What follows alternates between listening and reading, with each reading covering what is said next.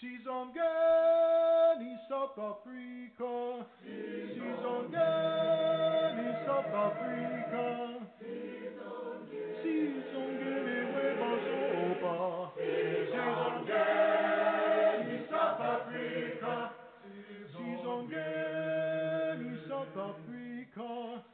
Sizongeni South Africa. Sizongeni webasopa. Sizongeni South Africa. Uzohamba wena Boster. Uzohamba wena Boster. Uzohamba wena Boster.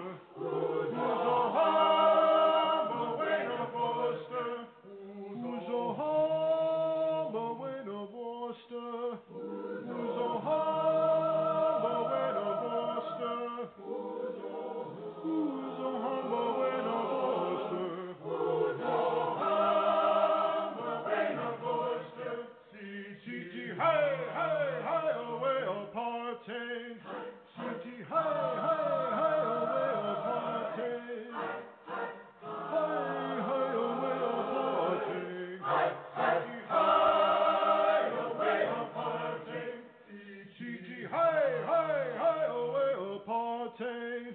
City hey hey hey away apartheid.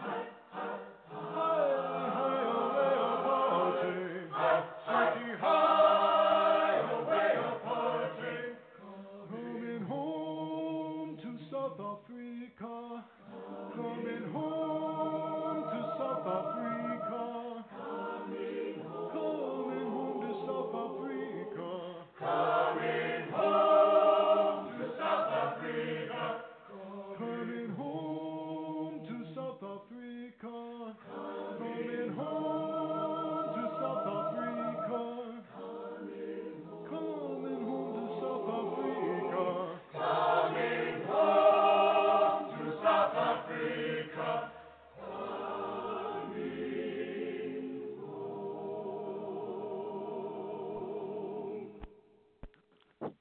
Good morning and welcome to Wanda's Picks, a Black arts and cultural program of the African Sisters Media Network. And that was Vukanyama Way to singing Season Gain, Coming Home to South Africa. And I played that song because we're so excited.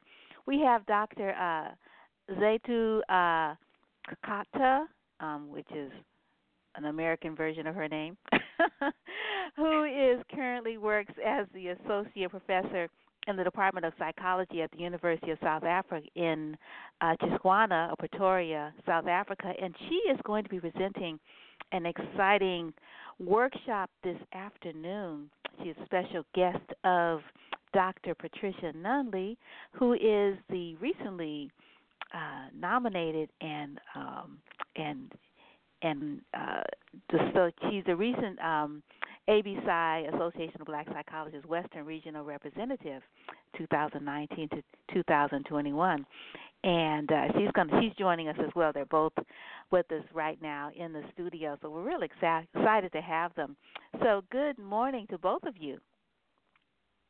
Good morning, Miss Wanda. Good morning, my sister. And so I don't know how to pronounce the name of this workshop, so could you please do us the honor, Sister Zethu? Okay, so it's called Ubugqirha, which is my language word for healing. So the workshop will be Ubugqirha, Healing Beyond the Western Gaze. Wow, so it sounds like... No, go ahead, sorry. So I was going to say it will be looking at what Ubugqirha really means, what healing really means if we do not use the Western lens, if we do not use the way we learned to understand healing from a school's perspective. Right, yeah. When you mentioned the Western gaze, I was just thinking, and I don't know if you've had an opportunity to see Toni Morrison, The Pieces That I Am, the film, because she talks about how her whole life of writing, she has been, not writing through the lens of the white gaze. That is something that she's not doing. And so when you said that, I was just thinking how, as people of African descent, we always seek either consciously or unconsciously validation through the white gaze, right? Like we don't exist unless it's through a gaze, through the white gaze, because like a virus, this particular ideology and spiritual invasion, like a cancer, is everywhere. Yeah. Yes, I like that. It's like a virus, because that's how I feel it is. It's an illness on us, because that's not how we look at ourselves. That's not how we know ourselves. So it's limiting in a way. I like that Tori Morrison has already said it. She's always been our queen.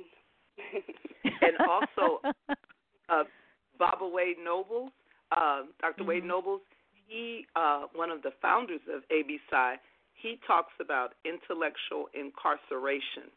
And that's what I've been experiencing, because I'm very well Western trained. But it doesn't bold right, it just doesn't work. And so I'm excited about the opportunity to understand how it really is for me as an African person and other African ascent, not descent people. I say ascent instead of descent because Baba Lawford Goddard, another one of our founders, and these are our elders in the local chapter, he talks about ascending as going up, descending going down. So I want to go up to my African self as opposed to down. So. Yeah, we have to, sort of watch our words, right? Yes. Yeah. Right. So, give us the details about this workshop today and who is invited. I think everyone is invited, but there is actually a particular audience that you all are looking forward to seeing in the space. So, yes, it is. We want to create a sacred space where, yes, everyone is welcome, but we are targeting people who identify as part of the African diaspora, and we think it's a really great opportunity to get one of our continental African sisters to come and speak to us. So, as you know, Sister Wanda, others may not, I am not a psychologist. I am an educator, and the Association of Black Psychologists is not just for psychologists or psychiatrists, mental health workers. It is for anyone who cares about the spirit of African people. And so we consider ourselves as healers. My medicine is education. So anyone is welcome that is concerned about the well-being of African diaspora people, and even you can come just if you're concerned about your own well-being. So everyone's invited, and this is a really, really exciting opportunity, as I said, to hear from a continental African sister who's not only a healer, but she's also an artist, which you'll find that out later. So everyone's invited. Right, yeah. And so where and when and all that, those details. Oh, I'm sorry. Okay, so it is today from 4 to 6 p.m. It's at 459 West MacArthur Boulevard, and it's right at MacArthur and Telegraph. And there is a parking lot, and there's also street parking. The event is free, again, from 4 to 6 p.m. at 459 West MacArthur Boulevard in Oakland, California, at the corner of Telegraph and MacArthur. And at the building. It is a building there. It's a new building. Well, no, it's not new. It's newly occupied by one of our practicing psychologists, our local chapter president, Dr. Tony Jackson. So I'm really excited about it, and look forward to everyone showing up. And it'll start with Zethu actually giving us a brief introduction on what she means by all of this, but it will follow with a dialogue, an interactive dialogue. So I'm really excited about it. Yeah, and this Zethu, you actually presented at the recent conference, right? The 51st annual conference of the Association of Black Psychologists, and I don't remember where the conference was this year, and it was so wonderful that your sister, Dr. Nunley, said, "Oh, you got to come, back to the Bay and do it for our folks here." Is that what happened? Yes, it is. Because the conference was in Orlando, and its theme was African psychology and Afrofuturism, psychological liberation and spiritual illumination. So I presented at the conference, it's always, you all have these small venues where you present, and a lot of people don't get to see everything because everything is happening all at the same time. So Sister Patricia said, okay, come to Oakland, and then you'll have another audience because people deserve to hear what you have to say. And I was very happy for that. I'm grateful to her. Nice, yeah. Well, I'm going to read your bios, and then we'll dive right into it. And I'm real excited that you're going to share some poetry and the whole idea of the theme, Afrofuturism. It's something that theme has been since Black Panther, and now we've got The Lion King. You just it's everywhere. Like, what is Black futurism through the lens of Black psychology, right, or African-centered psychology? So I'm going to start with you, Dr. Patricia Nunley, because your bio is shorter. And I will just move on into it. So Dr. Patricia Nunley is the newly elected Western Regional Representative for the Association of Black Psychologists, or ABPsi, as we already mentioned. In addition to working as an educational consultant for Nubian Consult, she is a tenure-track professor at the City College of San Francisco in the Child Development Department. Tenure-track. Doesn't it sound kind of ominous? Tenure-track. Well, but it's actually... Anyway, go ahead. Dr. Nunley embraces classical African thought on human development and functioning in her teaching and comprehension of optimal functioning or non-Western young children. Dr. Nunley identifies herself as a healer whose medicine is education. She frequently travels to South Africa to learn more about indigenous knowledge. On one of her trips, she had the good fortune to meet Dr. Zethu Cakata, our featured guest, and Dr. Cakata is currently working as an associate professor in the Department of Psychology at the University of South Africa in Tshwane, Pretoria, South Africa. She has played a significant role in the rewriting of the psychology curriculum to reflect the knowledges and understanding of human functioning of the indigenous African people. She uses her native language, ABPsi, is that how you say it?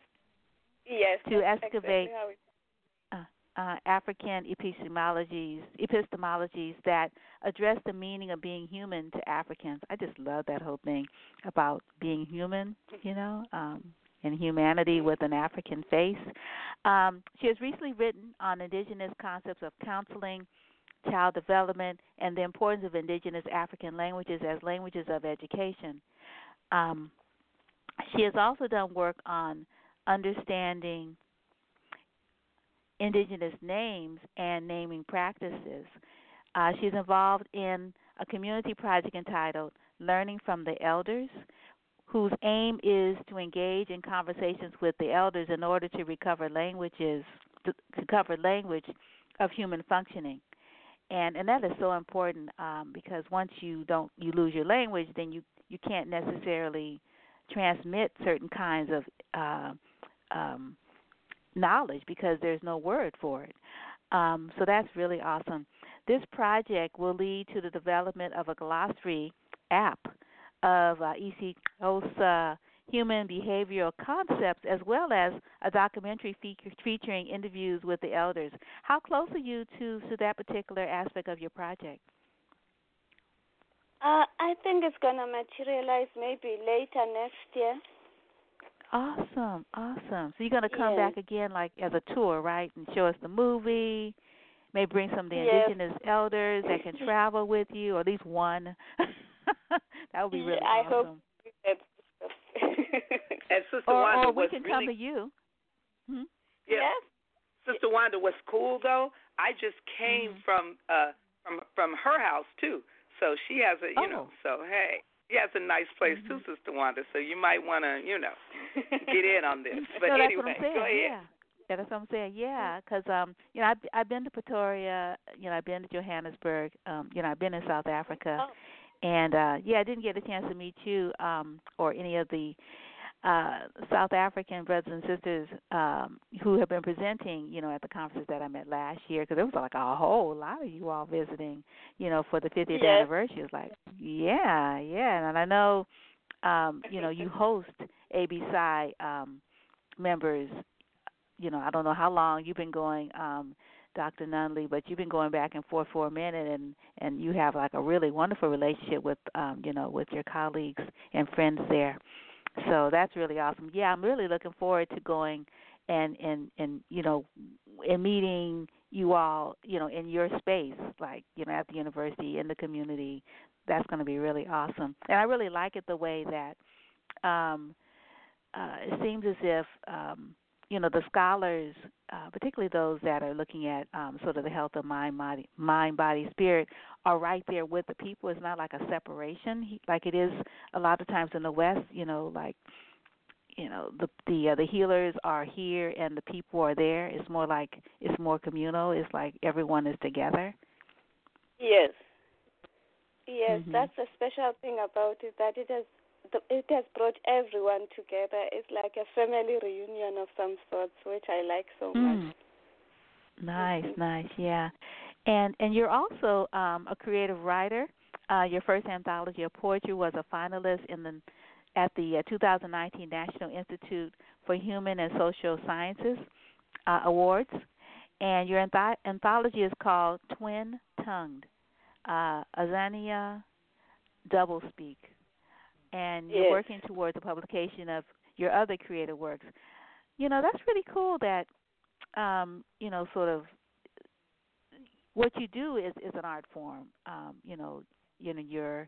Your research and your teaching, like Dr. Nunley talks about, her medicine is education and your medicine is this work that we're talking about. But also, there's a creative aspect to both, and you don't separate, your processes. It's all one process. So that's really awesome. Uh-oh. Are you still there? Oh, did I lose my guest? Let me see. Oh, my guest, I just lost them. Well, they will be back. Oh, there they are. Hi.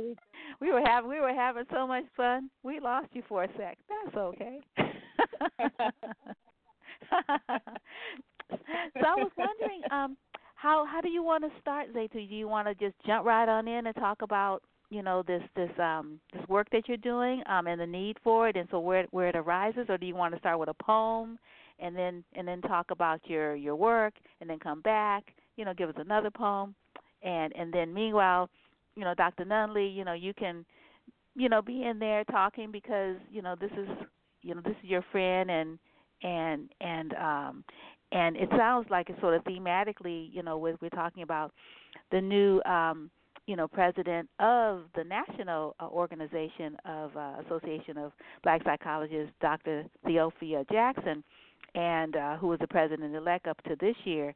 And her theme is fortifying for the future and beyond. And it seems like the fortification has to do with us, sort of being in touch with our African diaspora selves, right? Yes, and that's very, very important because one of the conversations, one of the Mbongis that we had was related to Black Panther and Wakanda, and the way that we understand it, it is problematic in that when you allow cinematography sometimes to define things for you, there's some things that need to be interrogated.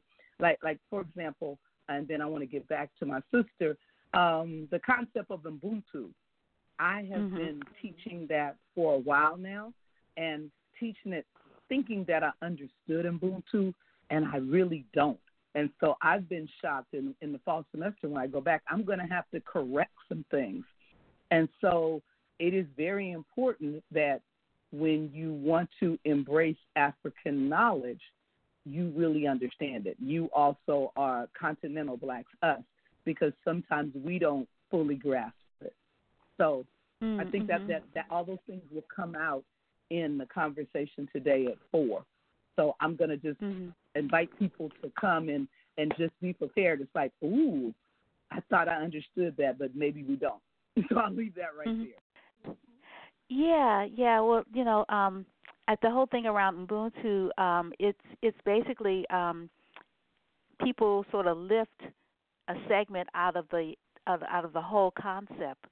Because it's more than I am because you are. It's like a whole lot deeper than that. But that's all people know, and that's all people hear, the abbreviated version, because if you wanted to really understand it, it would take a minute. And people don't have a minute to sit and this is what this means. Yeah. Last night, there was a really wonderful closing performance of the Ailey Camp at UC Berkeley, which is it was their 18th season, and there's a brother there who from the continent who is he does percussion and drumming and support for the camp, and he mentioned it, and he also mentioned the whole concept of the village, the African village, which is also an abbreviated concept in the West. I mean, I think, was it, one of the presidents, was it Hillary Clinton, started saying that, and it's like, and so all you have is that little phrase, and it's like, well, but not what it means. So why don't we start there, Zethu? Why don't you start maybe with Ubuntu, since it was dropped out, and maybe and then just segue into your work. Okay. So with Ubuntu, it's not a concept that I fully explored myself in my scholarship. But what I say about it, because I've been trying to avoid it, it's so popular right now, and it's in the hands of the people who shouldn't have it. Like not our African American brothers and sisters, obviously, but the white people in my country. They try to appropriate it and make it what they want out of it, which is very problematic. I become happy when our sisters and brothers from the diaspora attempt to use this concept, because I know it's from a good place. It's from a place of trying to rediscover their roots, which were just cut off from them, which is the same thing we're going through in South Africa. Even though we are in the continent, we were never uprooted. Still, our cultures were taken away from us. And we were removed from our cultures, and we are imparted with the cultures that are not ours. So with Ubuntu, I would say just go to the language of its transmission and just break down the words and see what it really means, because it moves. In South Africa, they use it as sort of you need to have compassion. So that would mean forgive and forget whatever happened. So you don't ask for reparations. You don't get to explore your wounds and how wounded you are and what you need to do about it. And that's not what Ubuntu is. Actually, Ubuntu sends us the concept of justice. Is that if you've done me wrong, you need to be brought to justice. You need to account for what you have done. So it's not about accountability than just merely showing compassion. So it involves a whole lot of things, which justice is the center of it. So if I've done you wrong, my sister, so it is upon everybody involved in the relationship to make sure that I pay for the wrongs that I've done to you. So it's not just compassion, okay, so you can do whatever you like with me and I will just forgive you. Because from that you do not learn. In order to build a village or a community, you must always be willing to pay for the wrongs that you have done. And that is what Ubuntu is about. An acknowledgement of another's humanity as your own humanity. And also the obligation to do what is right. You are obligated to do what is right.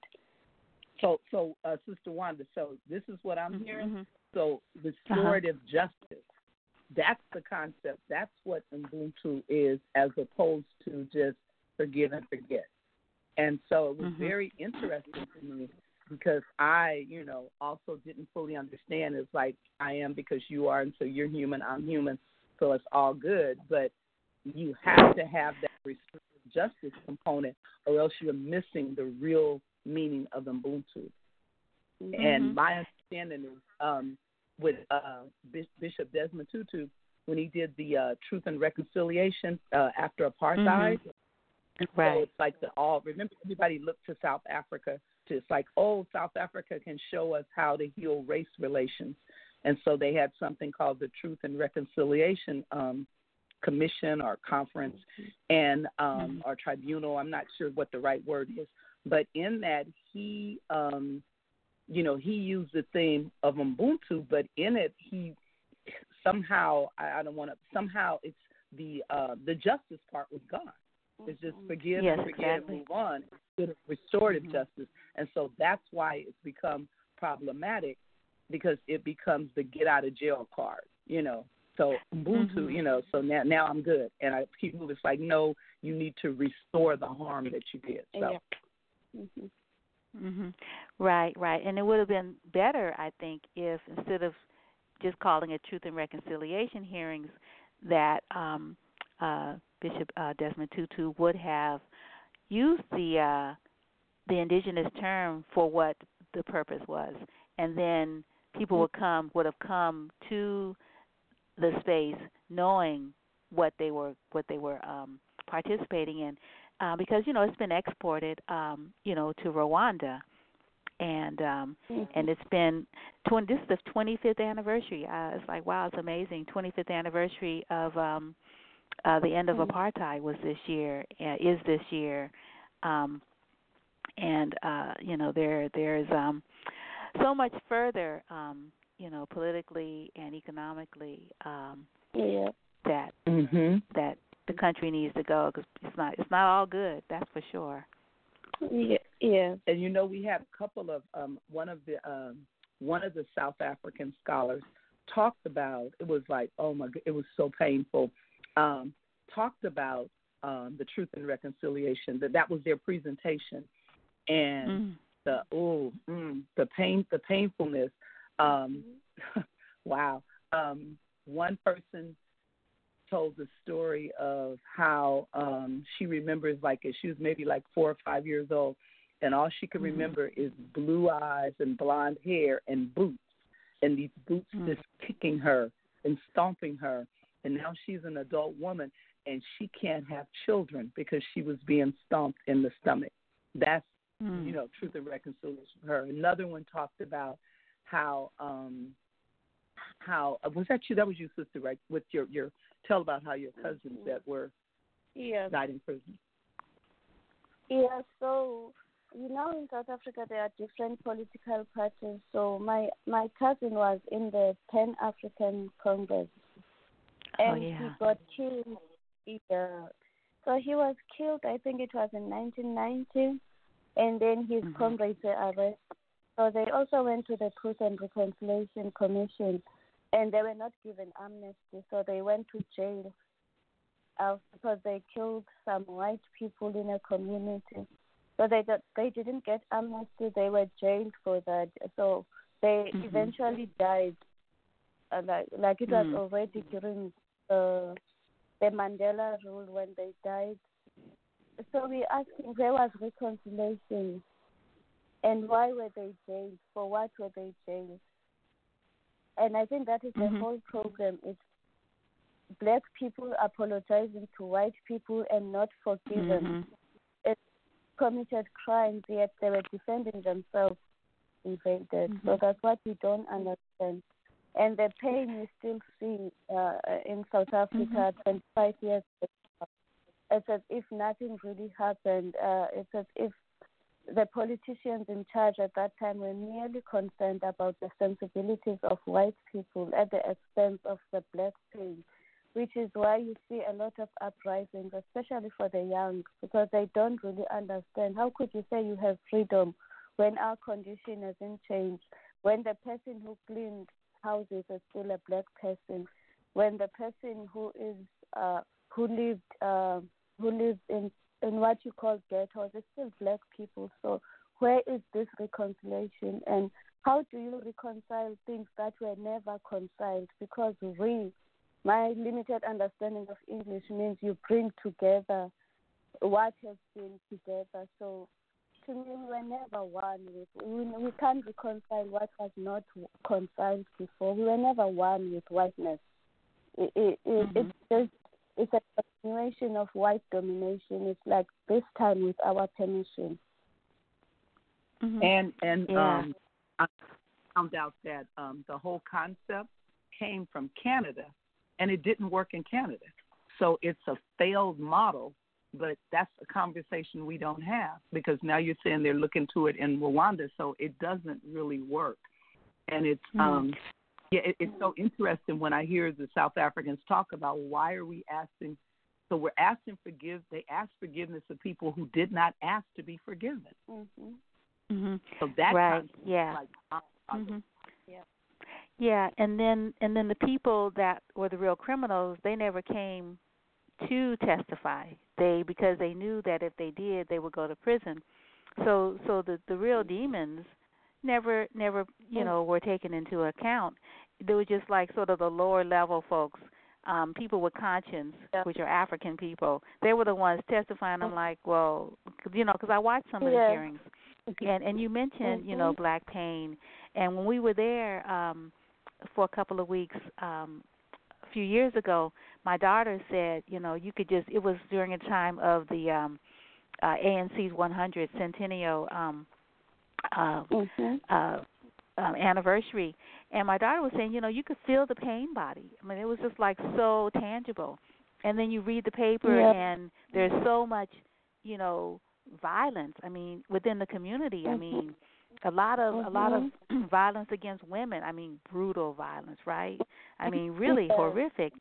And then you think about, and I'm thinking, when you were talking about people confessing, it's like this apartheid was war. And so these people were prisoners of war. You don't have to confess; it was war, and there are different laws that sort of govern what happens in a wartime. Yeah, like Winnie Mandela put it so well when Bishop Tutu was actually forced out an apology out of her, and she in one of the interviews before her passing, I think she said, what was he doing, forcing me to apologize for apartheid? I mean, I think that's it. That's the whole concept of truth and reconciliation, forcing people to apologize for the crimes of apartheid, as if we asked to be invaded, as if it was okay to be invaded. You didn't have to retaliate. Like you're saying, it was war. What do you do in a war, especially when it's brought to your shores? I mean, every responsible person would defend themselves. So why would you apologize for 5 white people who died out of millions for centuries of African people who were murdered by the invaders? Right. Yeah. I just love that the short. I want to go to the healing. Right. We're going to get there. Yeah. I just want to mention that there's this really wonderful film that was a part of it's a documentary. It's a short documentary, and it's called Winnie. And it really, sort of gives you a really wonderful perspective on, what we're talking about with regards to, her life. And she was so maligned, right? And her true heroism has been, sort of not celebrated because, again, this whiteness, right? It's sort of like, how you go into a theater and all that stuff comes out and it looks like a cloud and you wonder, what's in that? What's the chemical, right? Because it might be bad for my health. This artificial stuff that just covers everything, and before you know it, it starts out really, really kind of innocently, and before you know it, it's covered the whole doggone room. Like the whole room has a white gaze, a white sort of powder, like you can't see anymore. It's just like you're filtering your vision is filtered through this white screen that's everywhere. Like you can't even look at the person next to you anymore because that white stuff is there. So anyway. Yeah. Go on. That's a good analogy. Good analogy. Yeah. I think, I like that so much. I know, I love that. I'm taking it in, like, this is exactly what you've been trying to say, because it transcends all fields. Education is the same thing. There's this white veil over it. You can't even think through yourself. You can't even, the students are saying, we can't even relate. It doesn't really penetrate. It just ends in the surface. Yeah, because it's not us. Wanda's an artist too. That's why in English. So you guys have a way with words. That's what's going on there. That's why you like. I can relate. I love it. Yeah, but keep on going. Zethu, and tell us about your work. Okay. So my work, like my big sister Patricia says, her medicine is education. So I guess my medicine is language and indigenous languages, because I realized, like you were saying, that Bishop Tutu and the Protestant population didn't use Ubuntu accordingly. And I would say maybe they didn't even understand Ubuntu because we still gazing our concepts through the Western lens. So what I do is that you find out there are even elders who don't even know what this word means. So you need to go deep into people who have an authentic grasp of the language. So what I do is I look at how we communicate certain things. Like if we want to speak, I did it with the concept of counseling. So we have this we learn Euro-American psychology. So we have this Western conceptualization of counseling. So I was like, so how do African people, how would they call this? And I was in with the counseling. And then when I go deeper to Zethu, you're not super clear right at the moment. I want to make sure that everyone hears everything you're saying. Can you hear me now? Is it better? Yes, it's better. Yeah. So I'm saying that I use language to try to understand how do we communicate what is known as psychology. With Baba Noble says it's human functioning. So because our understanding is that every society that has produced human beings should have a psychology, because you should know how humans should function in the society. You should be able to analyze their behavior.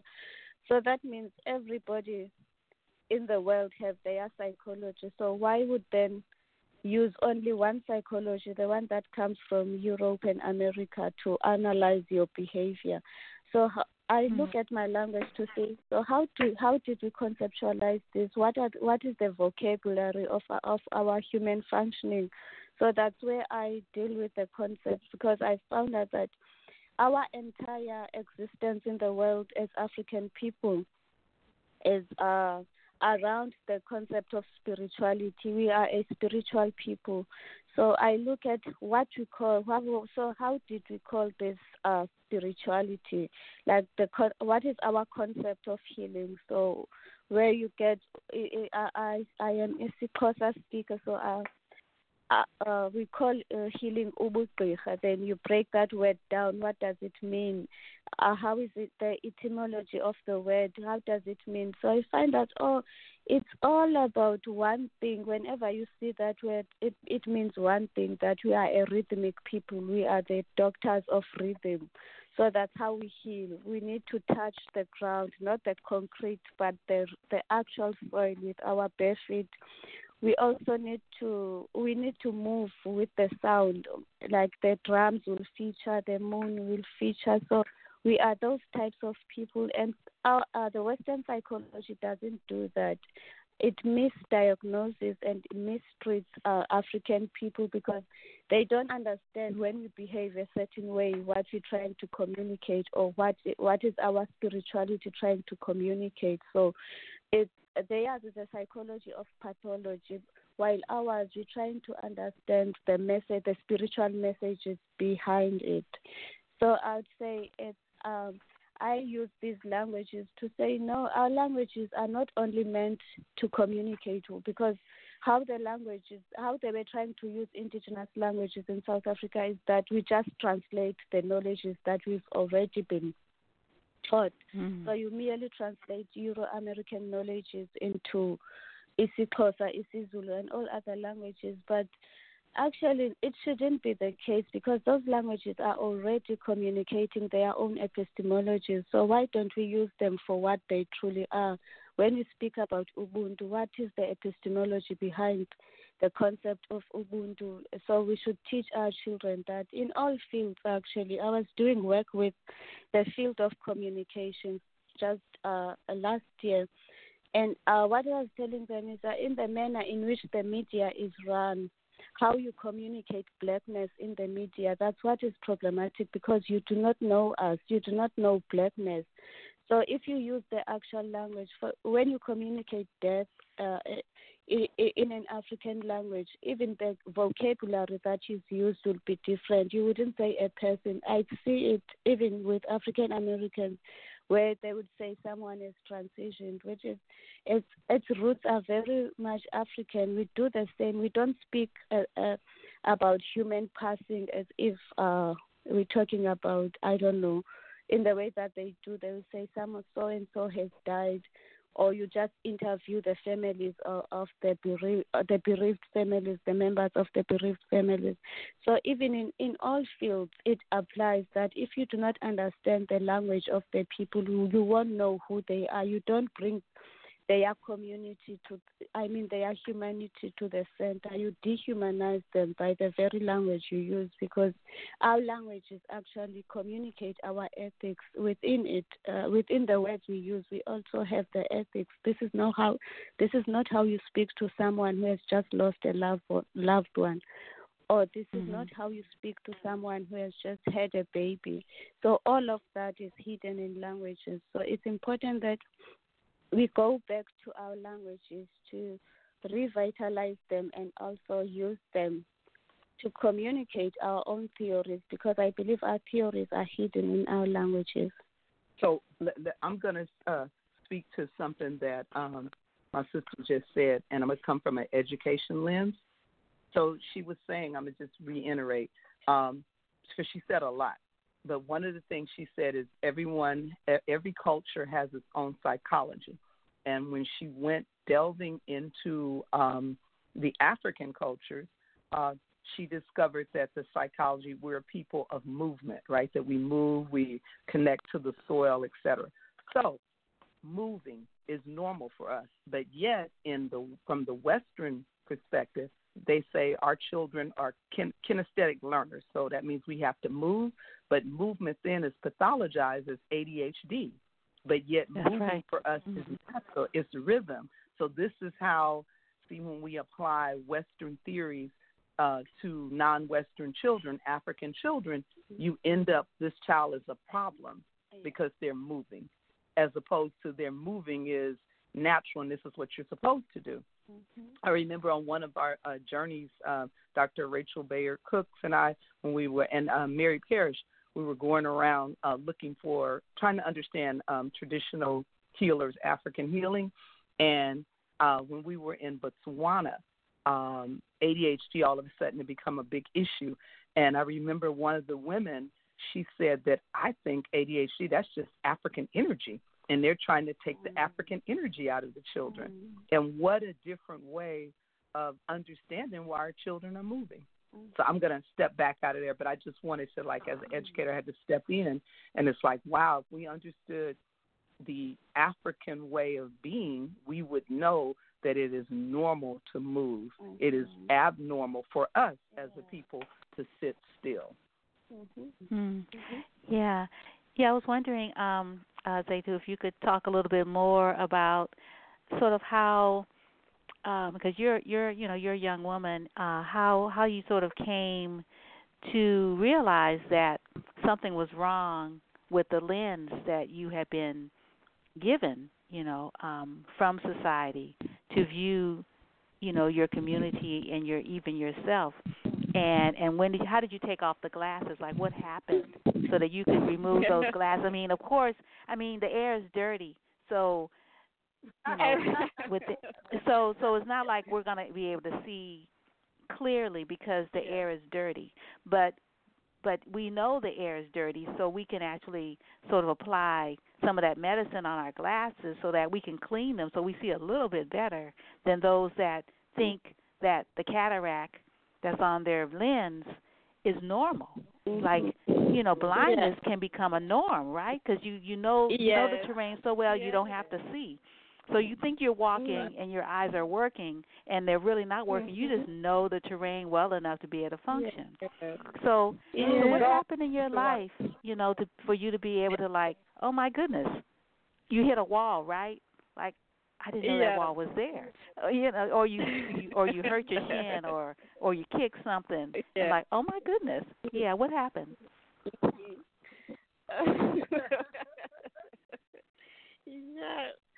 All right, what happens? Like, as you grow up, you must go to school, right? Whether you like it or not, you sort of have no choice. You must be in school. But I think even when I was still very young in elementary school, something wasn't right. But we had, like you said, you have to make it right.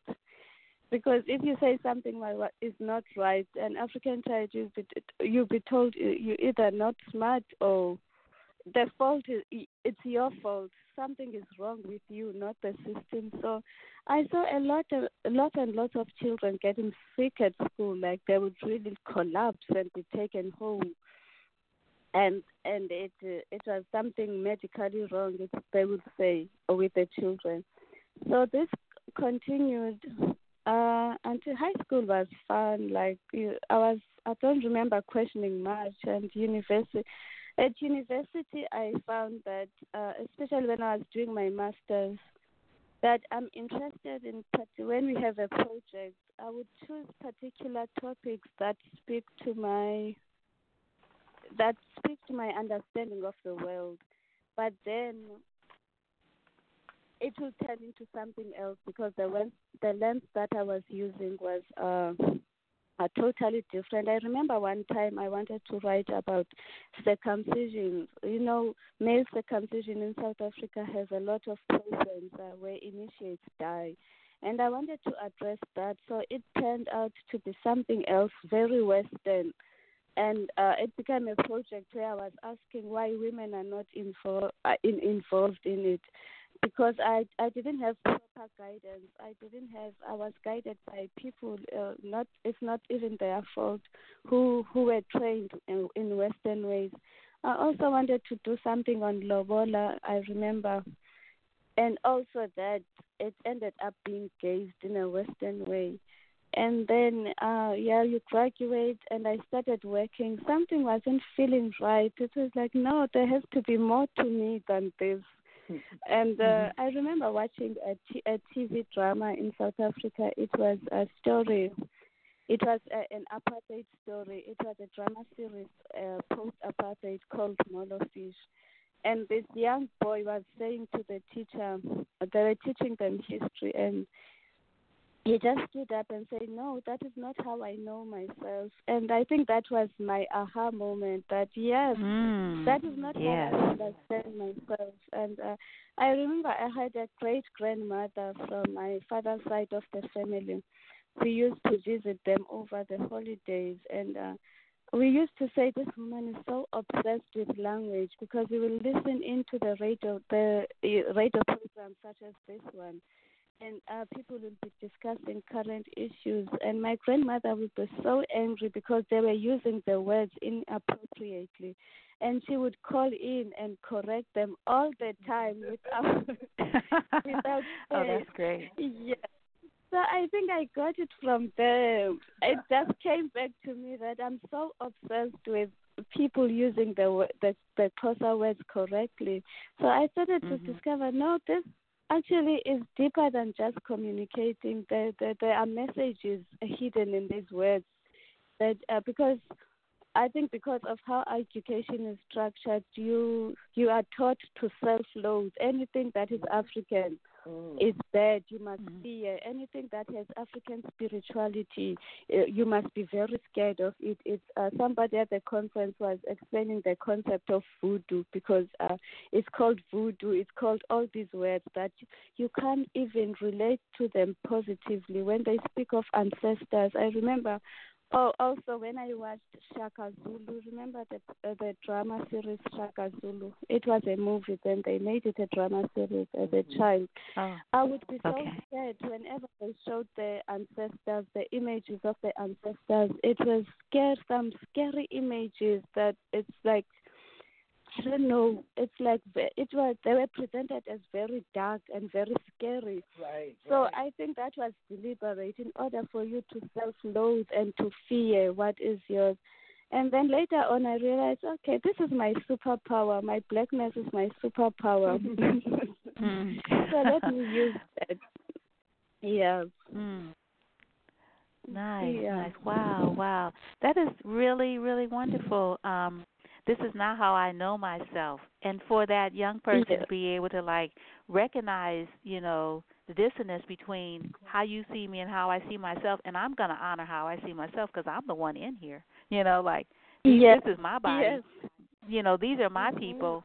I love my father and my mother and my siblings and my community. Yes. So I don't know what you're seeing, but this is not what I'm seeing, and you're the one that's got the problem. It's like, whoa, that's really awesome. That's really awesome.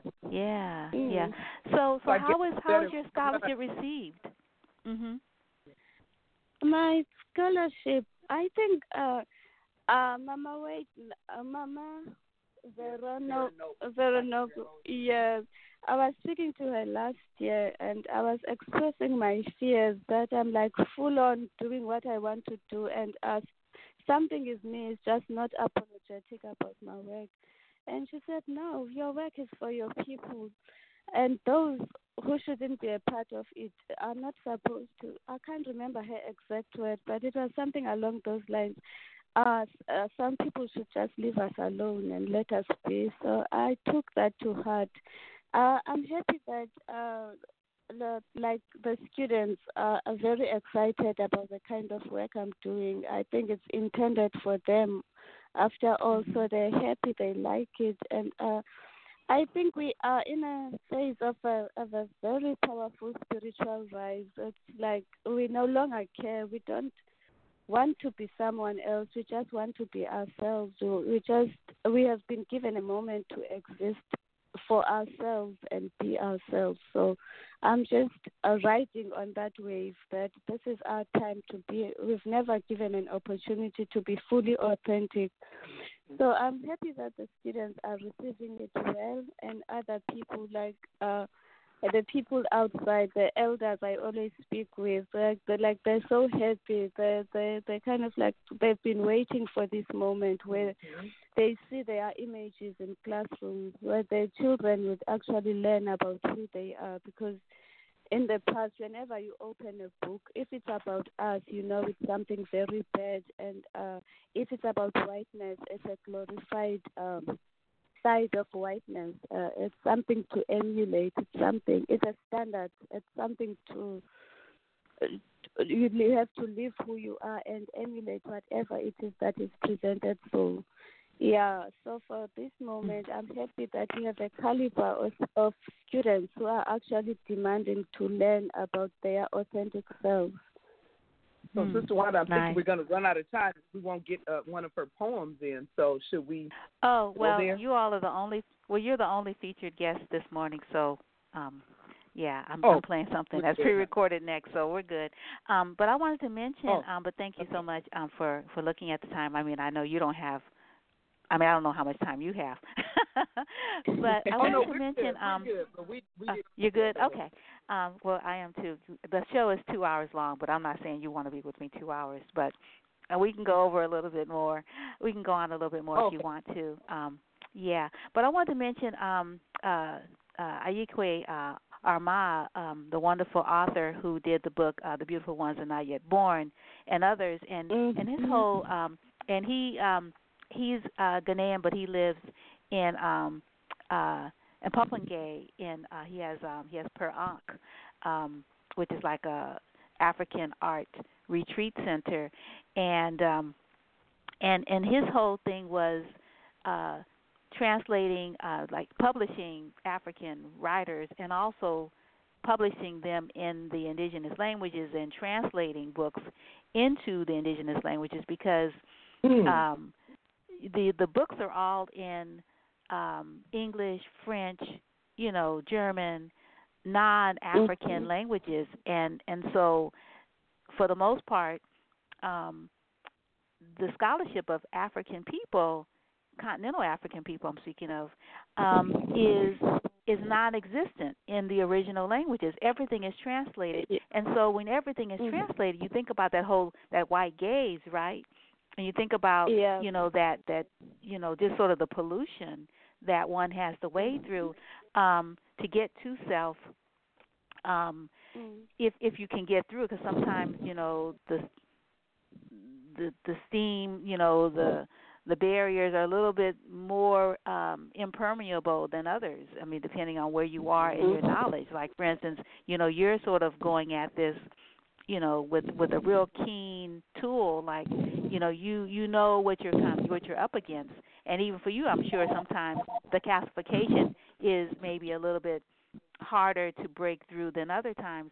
But then what if you are, just sort of working on spirit and intuition, and you don't have these tools, and you're using like something really primitive, trying to like scrape away all this stuff that's between you and the kind of indigenous technologies that will help your community be whole and be renewed. I just wonder if you could talk a little bit about that, and it's really great, that the grandmothers and the grandfathers are still around to be able to mine these languages in their original language, in their original form. Because what if they weren't? Like, you'd have to I hear that a language never really dies, but it's really hard to rebirth it, if it's gone. Yeah. It is indeed very hard. I would say even now, with the ones that are still alive, you really have to go deep, because our languages were distorted, and some of what we think is our language is actually a distorted version of them, as the colonized version of them. So they're very bastardized. So you need to really do thorough work to scrape through it. It's a lot of research and going into the archives. And I'm grateful that some people wrote in the early years of colonialism in South Africa, because even the language that we use, that's where we get hints about how certain words were used. So I'm grateful to have people, to have something to go back to, and and also to have these elders to be able to help us just to dissect these languages is also very helpful. Because they say languages don't die, right? But there was an attempt to kill them, but they refused to die. So we must make use of what we have and the tools that we have in the present to make sure that we recover all of the knowledges that our language carry, even the language of healing in indigenous language has been distorted so much that the healing itself has lost its true meaning, has become something that is diluted a lot. So that's why I felt it was important to start there, to do thorough work in there, and also to use even some of the healers who have a gift of language to bring them to the fore and help ourselves through bringing back our knowledges as they should be used. And I think it's important. It's always been stressed that it will be important for us to write ourselves in our languages, to write ourselves back in our languages, and then maybe translate into other languages. I think that will help us to keep our languages alive. And also, I like the work that the scholar you mentioned is doing of trying to translate whatever work that is there into our languages, because it is also important to have this work translated, but it's not the only thing we can do, because it's important to see. I think we would understand ourselves better when we hear other voices, when we hear like concepts such as some of the concepts were African concepts that were obviously diluted, and the spirituality of them was removed, and to create such disciplines as physical sciences and other natural sciences disciplines. So it will help to have those in our languages to facilitate better understanding to Africans. But while we're doing that, we also try to promote scholarship that is in our languages, that is unapologetically in our languages. And I see a lot of that coming from, especially South Africa, where people are insisting on speaking their languages and writing in their languages. I've seen in some, not my universities because we are a distant learning universities, but some contact university where the language of instruction would be it would be a mixture of English and other African languages, where students would just speak their own languages in class unapologetically. So I think we're moving to a right direction of. We've come to a realization that successful people, if you look in all nations, all successful nations are the nations that use their own languages as languages of business. So if we want to be successful, we should also do the same. And in South Africa, for the longest time, I think for the past 25 years, we've been worried about. There was this theme that English is an international language, which is a lie. Because most nations do not have the English languages, yet they are successful. The Swedish, the Germans, the French, Italians, they all have their own languages, yet they are not lacking anything. So why, when we talk about Africa, they have to be accommodative of other people, the people who do not accommodate them? So I think it's time now to put ourselves first if we really want to be liberated, to forget about the sensibilities of others, but to really heal ourselves, because it's a form of healing as well. It's a form of rehumanizing yourself, and you make yourself matter in your own terms, I think. Yeah. I want to ask you, to definitely share a poem, but before that, I just wanted us to come back to the whole idea of a personhood and how we talked initially about sort of which is really beautiful, the whole concept of what it means for African people to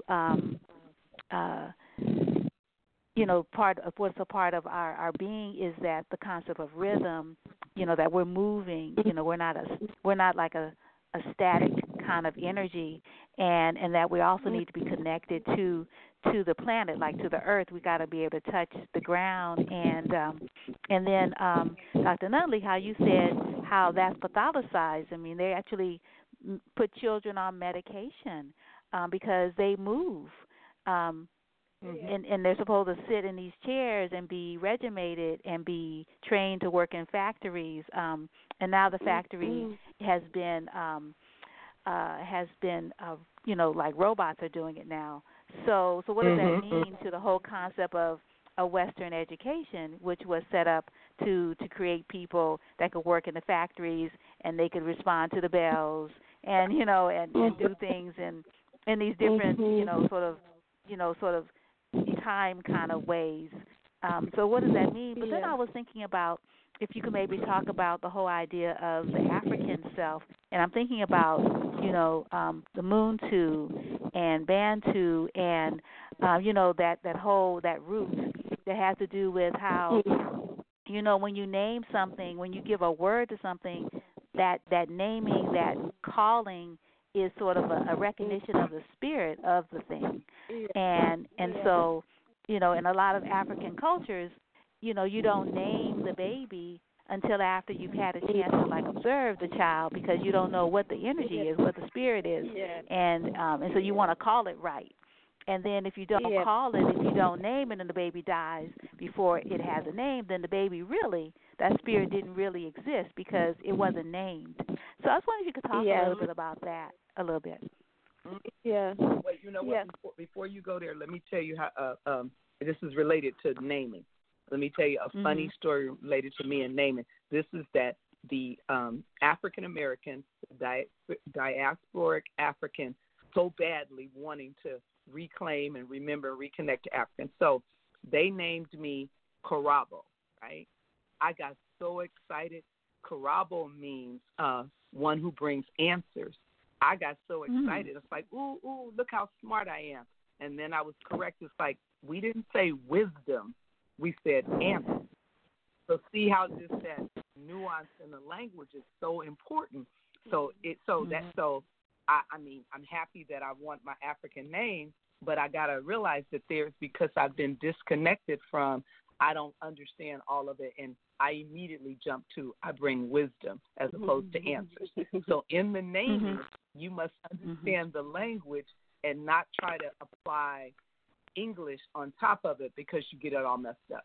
So that's my little story of being careful. But here we go, naming. Go ahead. And then let me interrupt you one more second. And I was just thinking, sorry, I had the wrong term. It's Nomo. That's the word that I was thinking of. That, no. So anyway. So about ADHD, it's actually very interesting. I like that you brought it up because, children are supposed to move, right? We know that. Children like to you take a children to an open space and they don't even ask for your permission. They do what children do. So part of colonialism was to grab land. I think the central part of them was to grab land. So you become landless, and then they cage you. They sort of cage your spirit, because our pedagogy is not a pedagogy of the classroom. Our children learn from outside. You go to the fields, you sit out there. I mean, a botany and a zoology of a child who has access to land is different from the person who learned botany and zoology from the classroom at a later stage in their lives. An African child would know things that people who do not have land would only learn maybe in high school or university. So what I'm trying to say is that what they call ADHD is actually being a child, because they want caged children so that you are this disciplined child who would listen to instructions. But we do not learn like that. We create our own instructions. We learn from nature. We learn with nature. That is the nature of a child, to go outside and be free. So this containment of the classroom doesn't really work, especially for black children, because it's not their ontology. It's not their way of being in the world. It's not their understanding of reality. So, I think that's what the classroom does. It trains you to be a disciplined cadre of oppression, that after this, they tell you when to talk, when to go to the bathroom, when to eat, and our children are not those beings. They don't get told when to do things. They just know. They work with nature. And I think that is the disconnect between this education and that. And also, you asked about the importance of naming. Yes, that is very critical, because, like you're saying, I like what you said, that we call things, we call it for what it is. So it's sort of a calling to be given a particular name, and we're calling a particular spirit into existence. So it's our naming practice is a lot to do with a spirituality. That is why even the way in which we name the other practices besides personal names, like how we name certain practices of healing, how we name things that we do, because we believe everything contains a spirit, so we must call it appropriately. So it becomes very, very important to understand why things are called what they are called, what messages are they communicating, what spiritual messages are they communicating to us. And they actually speak to our sense of being human in the world, because that brings that to the fore. That is why you would never find, before colonization and apartheid in Africa, you would never find people naming rivers after human beings, because rivers and mountains and maybe villages, they all have a history to tell. They all have a spiritual significance to the people, and it can't belong to an individual. And individual cannot be a hero of something bigger, such as a river, something a spiritual significance, such as a river. So we, even with you remind me of something very critical. Even as we restore ourselves, as we come back to ourselves now, it's important that we remove the Western gaze, because now I was expressing this at my university with the naming, with the renaming of buildings and everything. We still are using that Western gaze into giving names to buildings, because now you find there are buildings named. We want our buildings to be named Winnie Mandela. We want our buildings to be named Steve Biko. And that is not African to us. We name buildings according to the spiritual meaning they hold. And especially we also need to remember the conditions under which these buildings came into existence, because they were built out of slave labor. Our forebears were dying while building those structures, and also they are built on colonized land, on stolen land. So we don't even have permission to be on those sites. Like my university is on a mountain, which actually bothers me every day. And now we are saying we are reclaiming the mountain. It's right, we can reclaim the buildings, because they are actually built by our parents.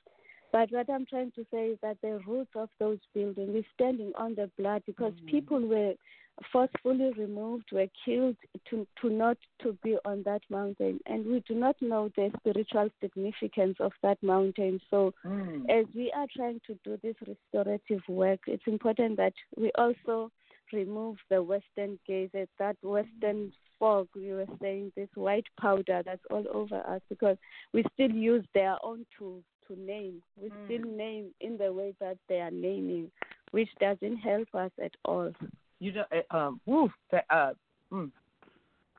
Let's go back to nature and naming. My daughter and I just had an opportunity to go see one of the natural wonders of the world. They said the name of it is Victoria Falls, and it was named after their illustrious queen. That's not the right name, and that's an example of going in and giving a person name. I'm going to let Zethu say it's O.C. It's Musiwa. Now I can Musiwa Tunda. Wait. Yeah. And it's an African name, and just like and I'm gonna go get the name in a minute. But also, like, we went to a couple of years ago, I got to go camping in what they called the Drakensberg Mountains, and that's not the correct name. There's another the African name. It's Indaba Yokahlamba. It's a mountain that startles. It means that. So you find that there was this, we call it a denaming, because by removing the original name of those places and replacing them with their own colonial names, especially the British, they were trying to dename us. It's like when you no longer have that name, it's like you never existed on that site. So you are denaming, and denaming comes with despiritualization, because they are removing the spirit that name was carrying. So we have all of those problems, and I come from the Eastern Cape, the eastern part of South Africa, wherever you go. Also, the Victoria Falls is Musi Watunya. Yeah, so in the Eastern Cape, you find that everything is named after the royal family. We have King Williamstown, which is the town of my origin. We have all of these, and the many forts, like Fort here, Fort here, and they were labeling their triumph. It's a very audacious thing to do, actually. Mm-hmm. All of their triumphs, we see them on the streets, in towns, and wherever. Like someone was saying, wherever you see fort, something that has a fort in it, it means that their soldiers had settled there. They built their military forts there, so they left their labels there. And these places had their own original names, which carried the spirit of the people who occupied those lands.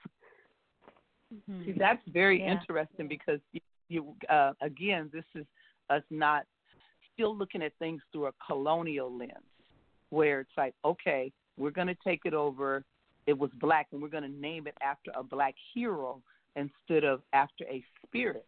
Because if we're spirit people and we want to go back to original, it should be its nature, its essence, not Patricia because she's black and she was here. Mm-hmm. So it's like we're just kind of replacing the wrong whiteness with wrong blackness. Kind of. I can't. You artists can say it in a more articulate way, but it's like we're missing it too. Yeah. Wow. So. Yeah, I want to ask you a clarifying question about Zethu, about the university. You said that your grandparents, your ancestors built the university. So, is this a university that is a part of a state system, or is it an independent institution of higher education? Tell us a little bit about the institution that you're a part of. Let me clarify.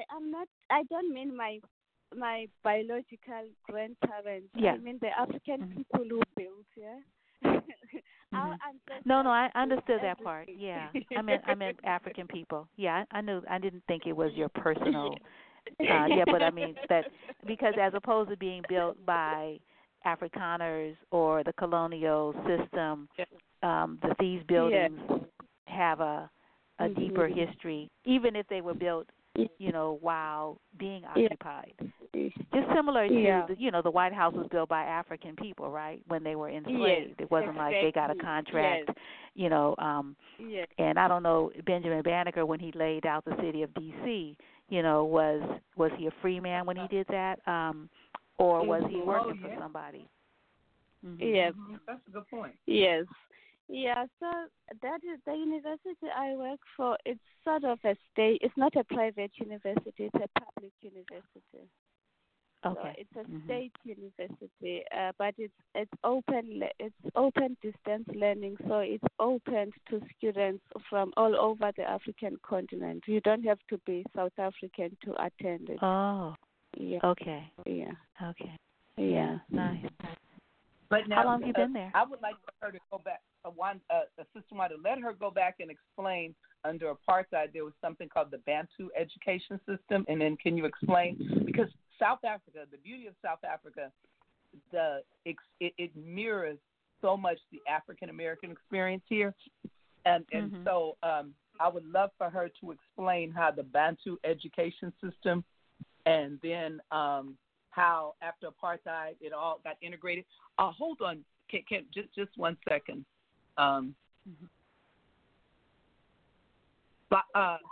We have Baba Way. Mm-hmm. Yeah. Hi, we're on the air right now. We're recording, and thank you for joining us.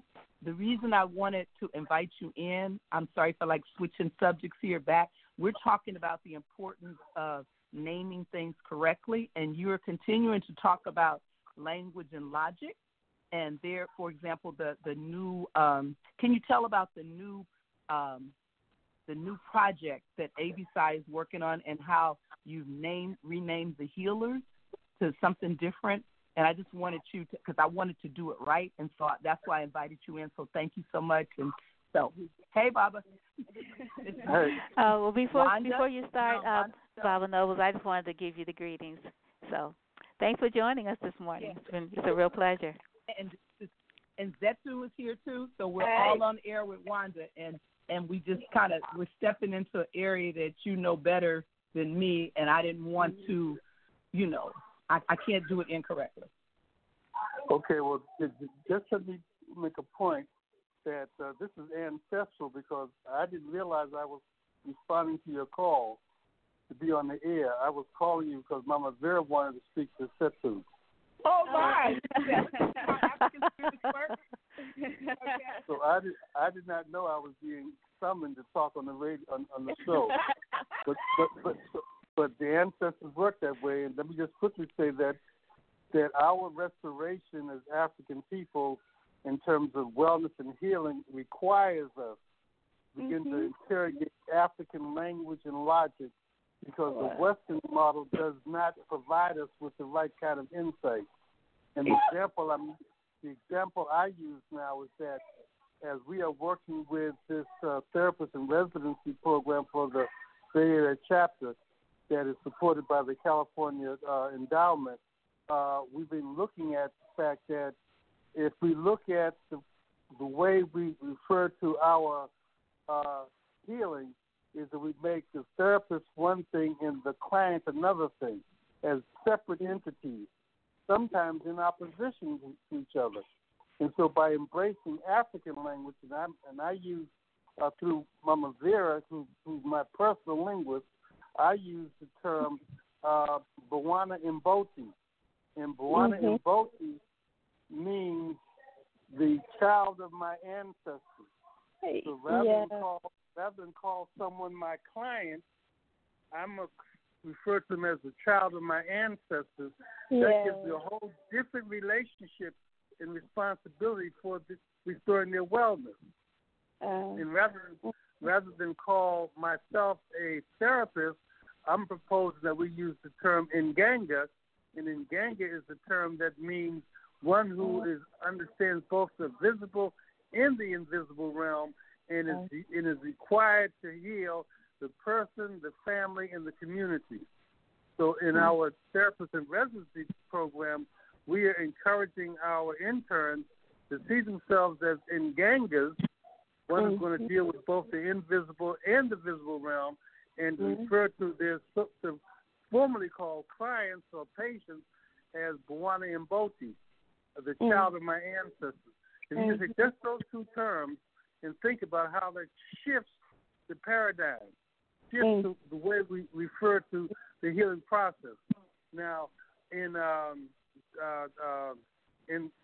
Layla Mkhize in South Africa, and I are now publishing a new article that's coming out in the Alternation Journal, where we identify almost 50 plus African language terms that we're saying we should be building our curriculum around in terms of how do we develop curriculum for educating and training the next generation of healers and therapists.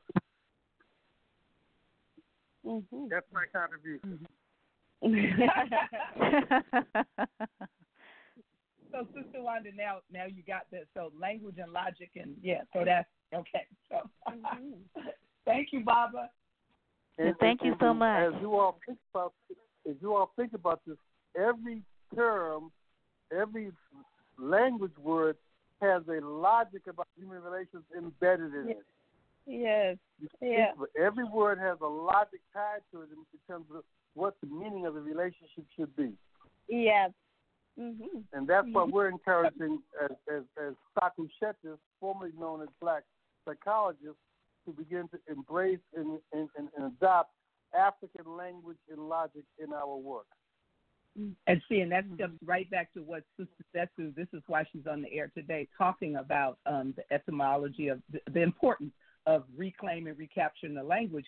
And her work, she's doing it by going and talking to the elders to find out, because they still know they haven't got, infected by Western knowledge. that ideological incarceration that I suffer from, and I'm always trying to shake them shackles off. That's why I got to hang around Sister Zethu, sit at the feet of my elders that are African, like Baba Wave, Mama Vera, so that I can get that infection off of me. Although I'm tenure track, so that means that I know how to do the Western thing, but I have an obligation to my people to understand what's best for my people. Mm-hmm. And now, as I get off the line here, I want to point out that our ancestors are moving through us. Yeah. So we're getting guidance from the invisible realm because we're now strong enough to accept it and don't be contaminated by the Western notion of ghosts and boogeymen and spooks and spirits. Those ancestors are living beings that are now helping us to restore our own wellness. Mm-hmm. So I'm going to hang up now. Wait, before you go, it's so funny that Sister Zethu was talking about Shaka Zulu and how she looked at that documentary and it was scary, spooky. The ancestors were these spooky things and Badoo. And then here you talk about the same thing and how she came to understand, wait a minute, my people are not scary, they're my people.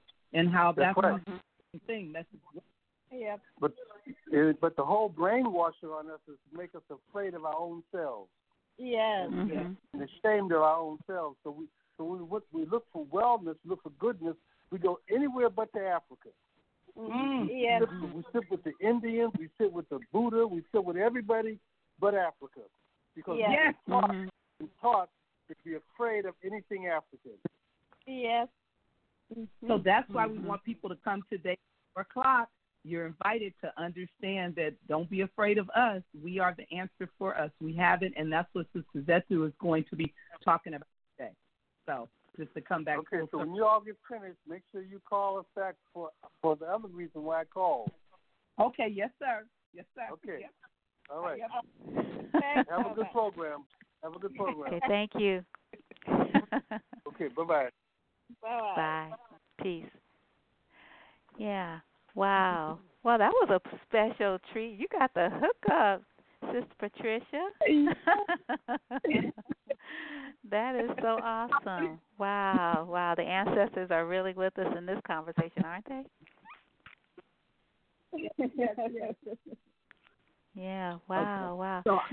So before we sort of continue our conversation, it feels like now is a good time for a poem. Yeah. Okay. All right. So I'm gonna read the poem called "Seeds Scattered on Foreign Soil." I guess it's all of us. Seeds scattered on foreign soil. May you bet hearts braver than you ever were, wiser than you became, and more beautiful than your glowing face. Seeds scattered on foreign soil. May the ground on which you fell not be barren. May it birth igniters of raging fires. Seeds scattered on foreign soil. May your roots grow into giant trees and bear unexpected fruit of lovers in our glorious land. Thank you. Yes. Yes. Yeah. Tell me again the name of it. I wasn't certain if I heard it correctly. It's seeds scattered on foreign soil. Seeds scattered on foreign soil. She didn't do the whole.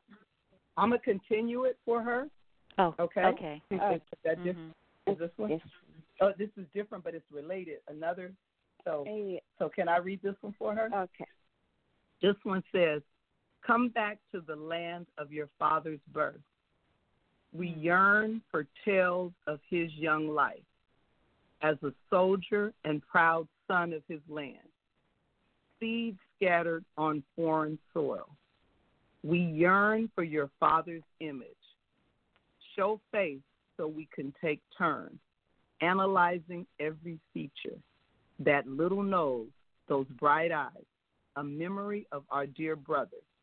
Seeds scattered on foreign soil. Our only link to that young, brave soul, forced out of home at midnight, for that's all we can tell of his journey. Thank you. Oh, wow, that's really beautiful, and it's just perfect. Seeds scattered on foreign soil. That is the African diaspora. That's how we got spread out, right? And then for those that weren't spread all over the place, you all were like under house arrest. Yes. There you go. Yes. Yeah. Yeah. You know what, Sister Wanda? It was funny when well, not funny. It was telling. I'm trying to learn to use my language in logical ways that honor the spirit. When Dr. Rachel and myself and Mary Parrish, when we went on our journey to find African healers, Baba Bantu, who is a Sangoma in South Africa in a black township called Jeppe Town, when he introduced us in a way that still resonates with me. He said, let's welcome our incarcerated sisters from the United Snakes of America.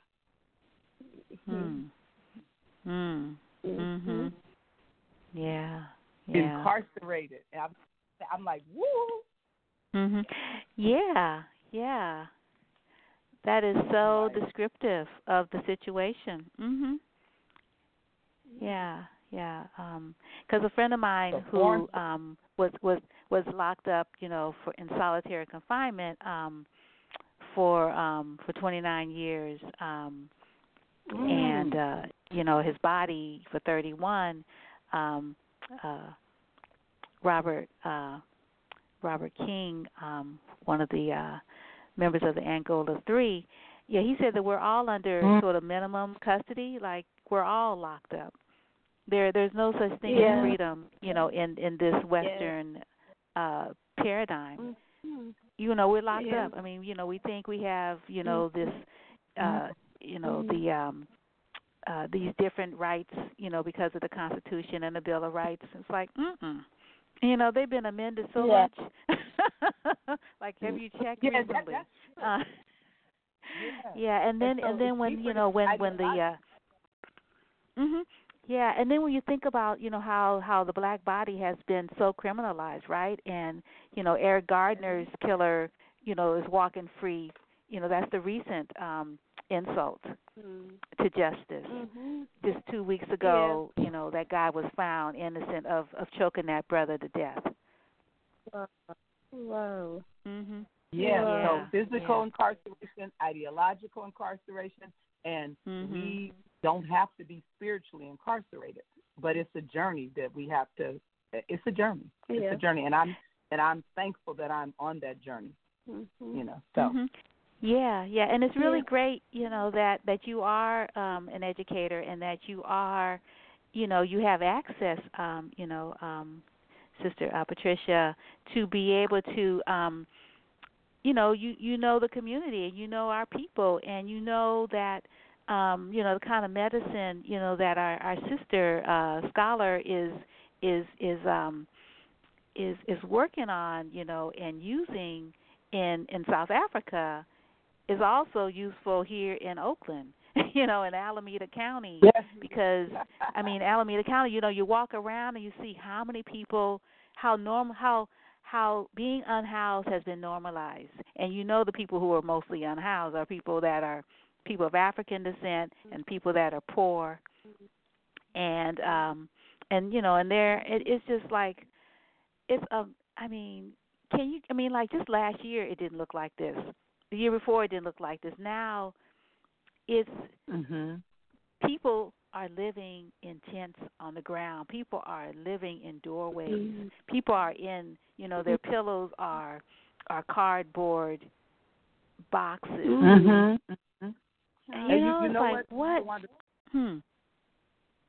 What was very interesting even in that this arrogance that we have as diasporic African people, African Americans, because I want Sister Zethu to tell you the story. That was you, right? About some unhoused black people, what they said to you. Remember when they found that you're from Africa? Tell that story. So when we came last year for the ABPsi here in Oakland, I met a homeless man here, and we started talking. I was waiting for my shuttle, and he was like, "Oh, you're from Africa. Oh, I will take you out tomorrow. Are you available for that?" And I found it very odd because I don't know. I couldn't reconcile that he's homeless and still would be able to take me out. And I started to wonder, how is he looking at me? Especially that came after I had said I come from Africa. Because his image of Africa, Zethu, I don't mean to tell her business, but she has a beautiful home, a large and a swimming pool. But yet in his mind, when Africa, it's like, oh, okay, you live in a jungle or forest. Let me show you, the U.S. And even the U.S. from his lens had to be better than where you come from in Africa, and yet that is not the case. Do you know what I'm saying? So it's very interesting our concept of this country. Africa's not a country, y'all.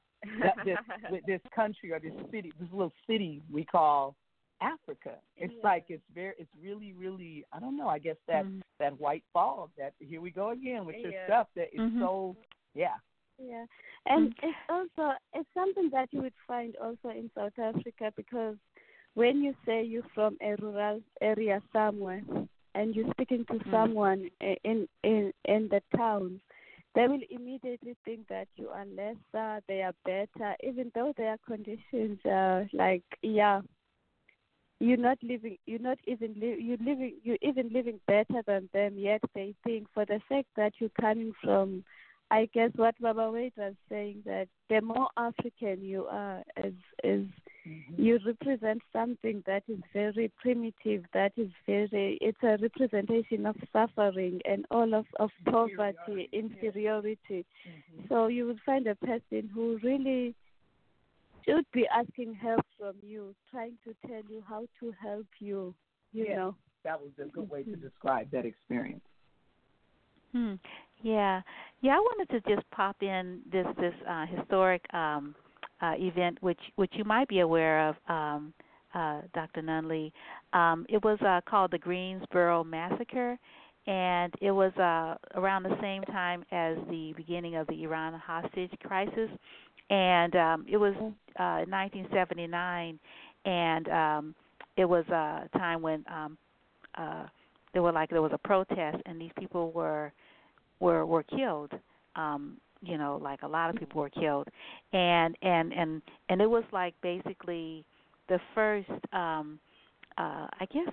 even it was the first, I think, successful iteration of the Truth and Reconciliation Commission and hearing in this country, and again, like it involved the Communist Workers' Party clash with the Ku Klux Klan.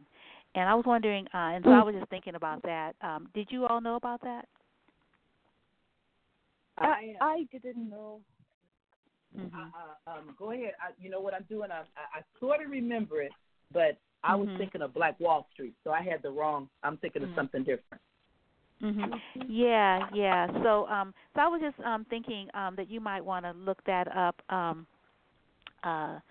Sister Zethu, because you might, it's conversant with the, I think it predates it, what happened in South Africa and then, Rwanda, and I don't know if there have been other iterations, but I know with the International Court, the whole idea of having a truth and reconciliation kind of process has been exported. I really, Wow, this has been such a wonderful conversation, and I'm really, really looking forward to the publication of your book. I was thinking, I want to read more of your poems, Seeds Scattered on Foreign Soil. And thank you so much, Dr. Nunley, for finishing the poem, because, we wanted all of it. And I definitely want you to do one more poem before we conclude. So closing thoughts from both of you around sort of, the importance of of our realizing the value of our indigenous experiences unfiltered, and how it's important to get back to that self. And it has to be a conscious movement, because it's not necessarily something that sort of the dominant cultures are saying, oh, you all need to get back to your people, you need to talk to your ancestors more. You need to sort of look at some of those practices that allowed you to be here presently, because if it wasn't for our ancestors and from those indigenous technologies, we would not be here. But no matter what happens to us, for some reason, we keep on rising, and like you mentioned, that your blackness is your superpower. Right. Yeah, I love it. And there's this funny story that when I was at the Berkeley Flea Market, Ashley Flea Market, I ran into an elder, and it was something beautiful about her, so I really wanted to talk to her. And she said to me, baby, let me tell you something. Even if the whole world ends, there's two things that's still going to be. And I said, what is that, ma'am? And she said, cockroaches and black women. We're going to always be here. And I said, wow. So that was so interesting. And she just meant that from the depths of her soul. So my closing thought is that as an early childhood educator, one of our primary tasks is to assist children in learning who they are, in identity development. And the Western way says that it's self. You got to learn who you are as an individual, and then later on you learn your group self, who you are in the membership of a group. So that is not African. African is something that Baba Wade and Naeem Akbar, Baba Naeem, talk about, and others, the extended self, that we are not just one. So we're not self, we're an extended self. And you don't have to figure out who you belong to, the group you belong to. You already belong. You come belonging. And so your role is, now this is as an individual, your role is to find out what your individual purpose is to help the group. So it's not just me to help me, it's me to help my group. And so it's not a self, it's an extended self. And my group membership is already established. It's just what is my role in building, in strengthening my group. And so I'm really enjoying the fact that I have the resources, the blessings, et cetera, to have a South African family and others. When we were at the conference, there's Canadian Africans, there's UK Africans, there's from Cuba, Ghana, just all kind of those were some of the countries that were and continents that were represented at the conference. So I'm really fortunate. I'm excited about my new role as the Western Region Chair, and my goal, one of my things that I want to do is to strengthen the connection we have with our non-European, our brothers and sisters in the other diaspora and on the continent of Africa. So I'm really excited. So that's what I have to say in closing, and I think my sister's ready with her poem. But she may want to have some words. Okay, thanks, Sister Wanda, so much. I appreciate you having us here. It always feels like coming home when I come to Oakland. Yeah, well, it is. Yes. So I'm going to read this poem in closing. It's called Babies in the Future. So babies in the future, raised to never learn the secrets of who they are, who their parents were, and who their children should be. Babies in the future, thrown into the wilderness by the fruits of our ignorance, pine for the truth their parents wouldn't tell about the selves that they were denied. Babies in the future yearn for an unknown familiarity, They are born hungry and will die thirsty. Thank you. Nice. So when's that book going to be available? We're looking at it now. This book is available already. It's the second one that must still come. Yes. So she only has so she sold a lot of copies at the conference, but she still has 4 left. And of course, Sister Wanda, we're gonna make you get one, but the other, we're gonna take orders for others. But she will have, because we've just given you one, she'll have 3 for sale at the workshop, and then we'll take orders for more. But we got you, Sister Wanda. You got yours. Thank you. Well, I'm really looking forward, to your workshop today. Oh my goodness, it's going to be so wonderful, Dr. Zethu Cakata, and thank you so much, Dr. Patricia Nunley, for just being the wonderful woman you are. It's just when I saw that you were now the ABPsi Western Regional Representative, through 2021, I'm like, oh my goodness, with, Dr. Theopia Jackson. Oh my gosh, like these 2 dynamo women and African diaspora women, and you're here on the West Coast with us, right? So it's like, whoa. Yes. How explosive, and then Dr. T, he was, his tenure was really awesome too. Like bringing the medicine to the people on the street. Like, I mean, it was like something I had never seen with the organization before his tenure. Like seriously, like when people were lost their homes through fire, like let's get the team together and go, provide medical services, mental health services to the people, and getting the trainings to the lay folks so that they can be spiritual respondents. I mean, just wonderful stuff. And he's referring to Dr. Tony Jackson. Dr. Tony Jackson. Yes. Yeah, and he's our local chapter president. Dr. The building that we're going to be in is where his work is housed. So you'll get to see more of that today. So I'm really excited. Yeah. And lastly, I was wondering, I remember there was like a book published, a little like book, a go-to for people that were looking for service by people of African descent practitioners around mental health services. And I was wondering, is that pamphlet, is that directory, is it still available? Has it been updated? And how can people get it? Because people are always asking for African-centered therapists, people that sort of are trained to treat our people and have that kind of sensibility and not like sort of, So I have to talk to Dr. Jackson. I know what you're referring to, so I don't want to give misinformation, wrong information. So I will find that out from Dr. Jackson. So, yeah. So, sorry, I can't speak to that for sure, but I don't want to, if this is so important that I don't give false information.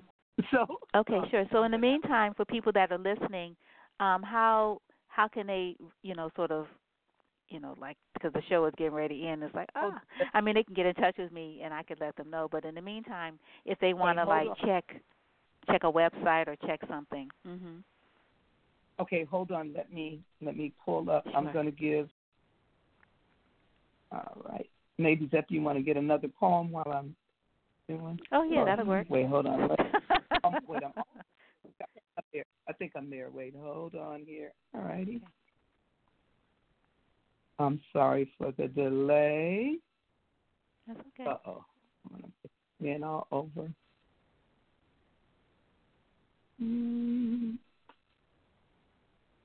All right, I lost my... Almost there. Bear with me. Here we go. All right. So in the meantime, I'm going to say again, the address is 459 West MacArthur. And here we go. Hold on. I found it now. And that's today from 4 to 6. And it's at the intersection of West MacArthur and Telegraph. Okay. So the here's a website. Okay. Am I getting the right one here? Mm-hmm. It's www. Oh no. Yeah, here it is. www.ABPsi. That's Apple Boy People Sam Indian.org. So PO. Well, you can just go to the website. So www.abpsi.org. And the phone number is 510-450-1830. And our chapter president is Dr. Tony Jackson. So once again, that's www.abpsi.org. Phone number is area code 510-450-1830. And Dr. Tony Jackson. Oh, so I misunderstood. So you're the whole Western region, and Tony is still our chapter president. Local. Mm-hmm. Local. So. Oh, whoa! What a dynamic team. Whoa. Yeah, I have Southern California, and then so all of California as well as Colorado. So that's where we have chapters. So Greater Los Angeles, there's a bunch of chapters. But yeah, so I'm the Western region. We have the Western region, the Midwest, the East, and the Southern region. And we all sit on Dr. Theopia Jackson. We're all her board. So she's our new national president. And so each chapter has its own, and we're trying to get away from using the word president because it's confusing. So it's more you're more the chair of the local chapter. Okay. And so Dr. Jackson is the chair of the Bay Area chapter of the National Association of the Association of Black Psychologists. Is it making sense, or did I just confuse it? Did I confuse things more? No, that makes a lot. I'm glad we're clarifying it for me because I didn't have it. I thought you were. I didn't know there was a Western Regional. I don't know. So who was that person? I never knew that person. All I know is that was, the local chair. Yeah, Adiba was I'm taking her tenures up, and so Adiba Dedibah was the Western Region representative. And so I never knew that. And a Southern. Yes, and so don't tell anybody. This is a big secret, so don't tell anybody. I know I'm on it. They're getting ready. They're looking to start a Sacramento chapter because there's a lot of folks that they don't have to travel all the way to the Bay Area.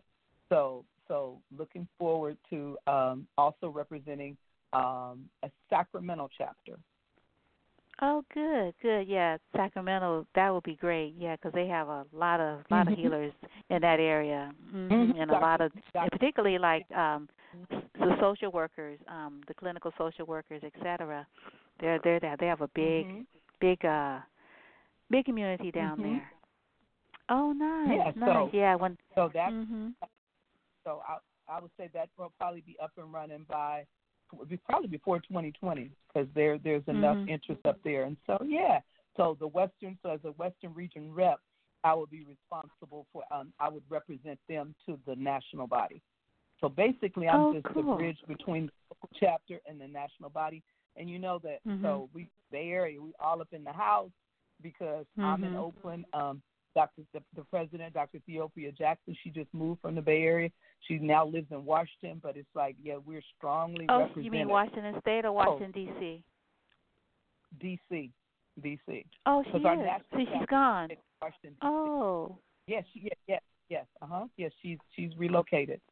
So, yes, but she's still our own. That's still ours, and so she comes all the time. Oh, yeah. So that's probably why you didn't realize, because she's always coming home. Yeah. So she's not a Saybrook anymore? She's still a Saybrook. Oh, okay. Because you don't have to. Yeah, she's still a Saybrook. But she's so she's still a Saybrook. But yeah. But she's not at Children's Hospital anymore here in Oakland. Right. She's not at Children's Hospital anymore. Right. That's correct. That is correct. Oh, wow! I didn't get a chance to say goodbye. Okay, well, I'll have to see her when she's always here. Yeah. So, all right, my sister, this has been fun. Thank you so yes, much. It has been. Oh, you're quite welcome. You're quite welcome. I'll send you the link so you can share it with everyone, near and far. And yeah, I'm really looking forward to more medicine from you, my sisters, this afternoon from 4 to 6. It's going to be really awesome, and hopefully, this will just be, injection number 1, right? That you'll be coming through to do like a booster, Dr. Zethu Cakata.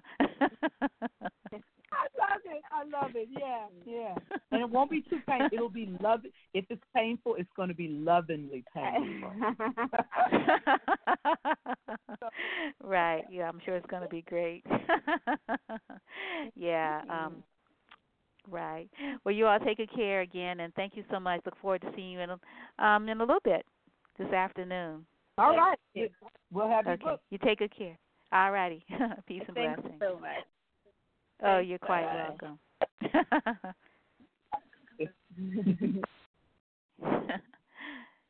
Yeah. So I am looking for. I wanted to play something from South Africa, another song, and I was looking for Malaika. I really like that one. Angels, Malaika.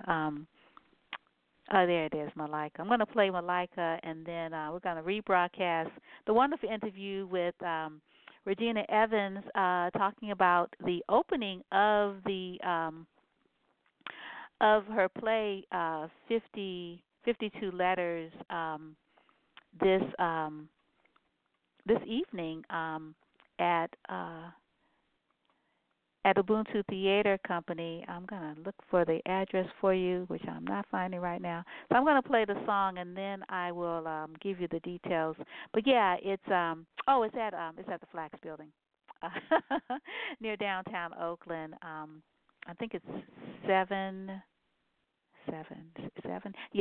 p.m. And we had a really good conversation with Regina and Sister Rashida Chase.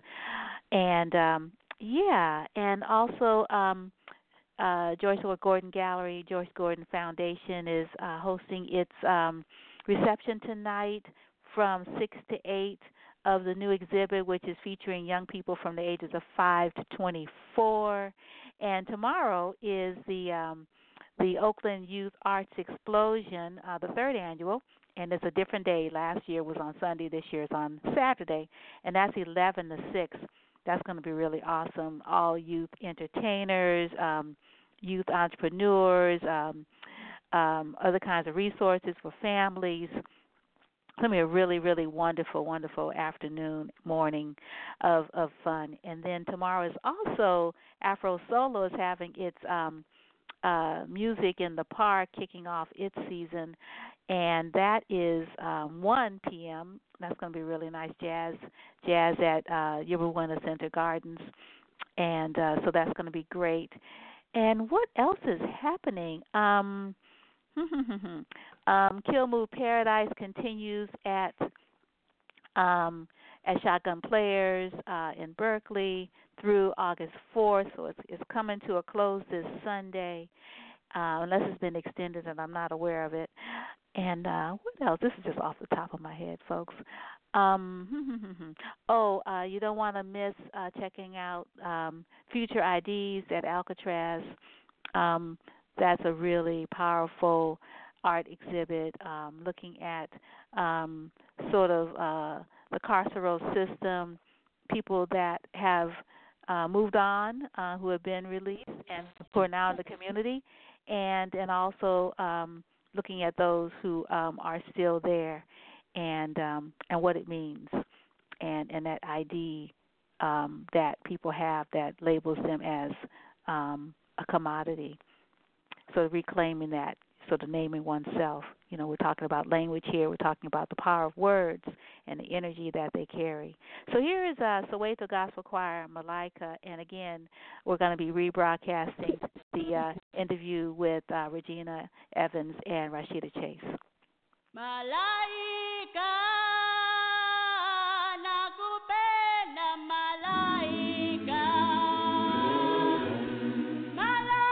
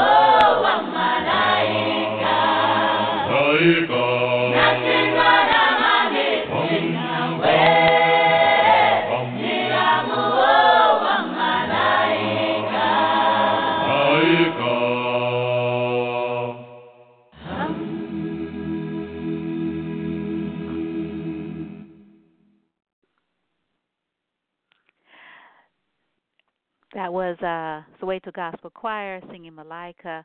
And 52 Letters, again, is August 2nd, tonight, through the 25th, written and performed by Regina Evans, vocals by Rashida Chase. And this is an award-winning performance production highlighting the local realities of human trafficking. And California, as we mentioned in the interview, is the United States most affected by human trafficking, and Oakland is a national hub for underage sex trafficking. In 52 Letters, which is a winner of the Best San Francisco Fringe Festival in 2013, Oakland artist and activist Regina Evans combines poetry and Negro spirituals into a deeply moving experience that brings to light the realities of young Americans caught in modern-day slavery. 52 Letters is not a traditional play. It is a ritual of truth, a ceremony of awareness, a prayer of activation on behalf of the beloved children caught in sex trafficking. They are somebody's baby, they are somebody's child, and they are ours to love. And there's a heart advisory. 52 Letters carries waves of grief and sorrow. Please be attentive to your heart. Consider. And on the website, Ubuntu Theatre Project.com, Ubuntu Theater Project, PROJETC.com. You can listen to Regina Evans, the playwright, giving a little talk about the work. And each evening there's going to be a post-show conversation as well as a little food. And so tonight, Nola Brantley is going to be the person talking, and she has a book, Nola Brantley Speaks. And then this Sunday, Sharon Danoa, South Bay Coalition to End Human Trafficking, is going to be the guest, and as well as Dr. Ayodele Nzinga. She's a founder, Black Arts Movement Business District Community Development Corporation, and creative director for the Lower Bottom Players, and a frequent guest on these airwaves.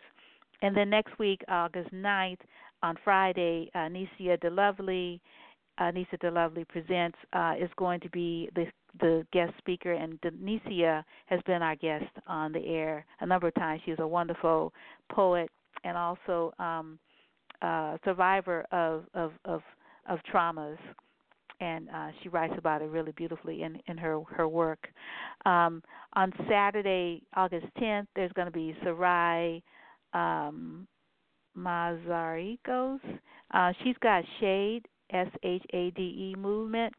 And then Sunday the 11th, Regina Evans, our Art Meets Social Justice Talk back, and then there's just like a long list.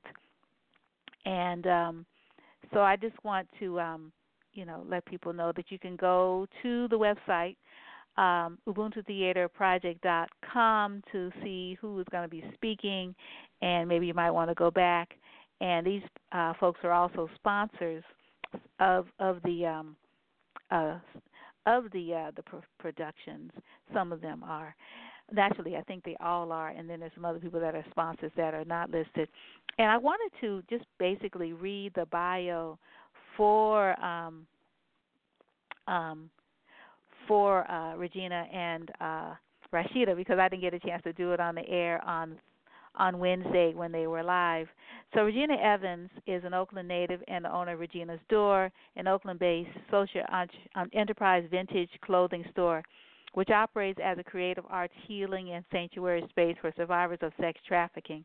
Regina's Door was named 2015 Social Change Maker, Oakland Indie Awards, 2016 Nancy's Hero, Alameda County District Attorney Nancy O'Malley's, and received a 2017 Oakland City Council commendation in celebration of Small Business Week. As a modern-day abolitionist, Ms. Evans is a member of the AC United Council and the CSEC Program Council / Claire's House Safe House Catholic Charities. She was honored to be a speaker and delegate at the 2017 United Nations 61st Commission on the Status of Women. Ms. Evans is an award-winning social justice poet, playwright, costumer, and performer. Her stage play, 52 Letters, which brings awareness to the fight against modern-day slavery, was honored, as we already mentioned, as the Best of San Francisco Fringe Festival at 2013, and I was in the audience at that one of those performances. And she continues to perform her play throughout California. We talk about that in the show you're going to be listening to. Ms. Evans is the creative director and costumer for Ceremony, a theatrical ritual troupe bringing healing to survivors of sex trafficking, and a member of House Full of Black Women, a multi-site performance ritual project that addresses the displacement, well-being, and sex trafficking of Black girls and women. And we had members of House Full on our show earlier this year. Was it last year? Might have been last year, when House Full was doing a Black Women Sleeping installation and exhibit at Amara. Gosh, I'm drawing a blank on how to pronounce the name without saying it. Gallery. Sorry about that. Yeah, I might have to come back to you on that. And she is honored to be a board member for Gritty City Repertory Youth Theater, and you can see her work as a wardrobe designer in many of local plays, and at the Marin Shakespeare Company. She is going to be doing the She's going to be doing the costume design for their. I think their is it Midsummer Night's Dream. Yeah, I think that's the one that she's going to be doing the costume design for. As an Oakland native, vocalist and culture and wellness advocate, Rashida Chase has always sought ways to integrate instead of compartmentalize her seemingly disparate passions, and believes that music is a healing force and a unifier of people. She recognizes the power of inspiration and creativity that music holds and strives to create experiences that soothe, heal, and inspire her audiences to tap into that power and realize their full selves. God, I'm feeling so bad that I can't remember the name of. Let me look up House Full of Black Women and tell you the name of the gallery real quickly. Let's see. Oh, here we go. Deepwater Dance. Let's see. House Full of Black Women, Deepwater Dance Theater. That's their website. And, yeah, they do some really, really wonderful work. Let's see. Collaborators. Let's see. Calendar. Yeah, because one of the collaborators is Ellen Sebastian Chang, and Rashida speaks about her. Let's see.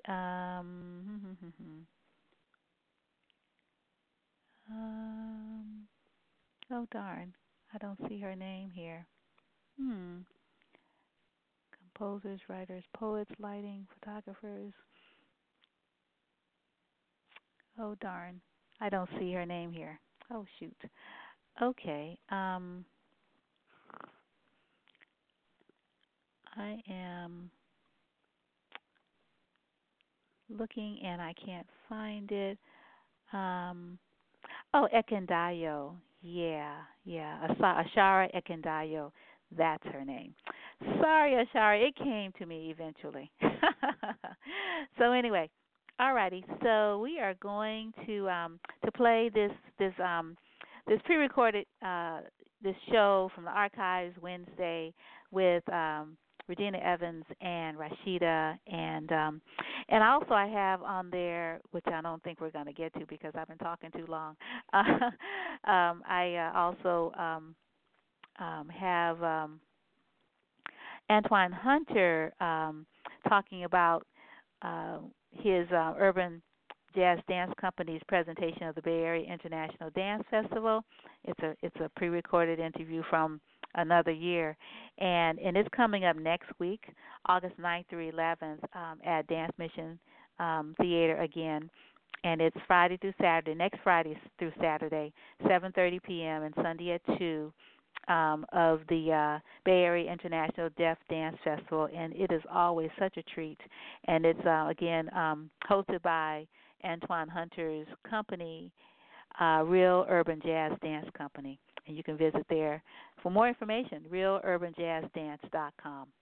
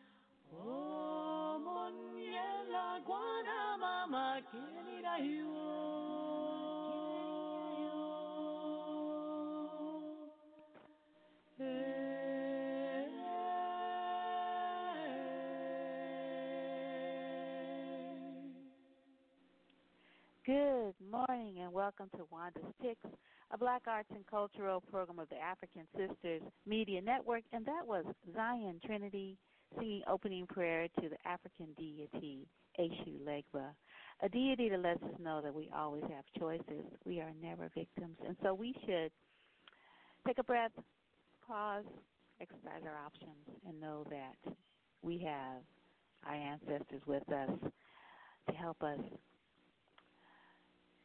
make those steps which are in our best interest and not in the interest of others. Toni Morrison, Pieces That I Am, directed by Timothy Greenfield Sanders, is a remarkable, wonderful film. And we are going to rebroadcast an interview we had with the director shortly, but I'm going to just read a little bit of some of the reflections that I've had about the film. And the film is currently playing in the Bay Area at the Albany Twin.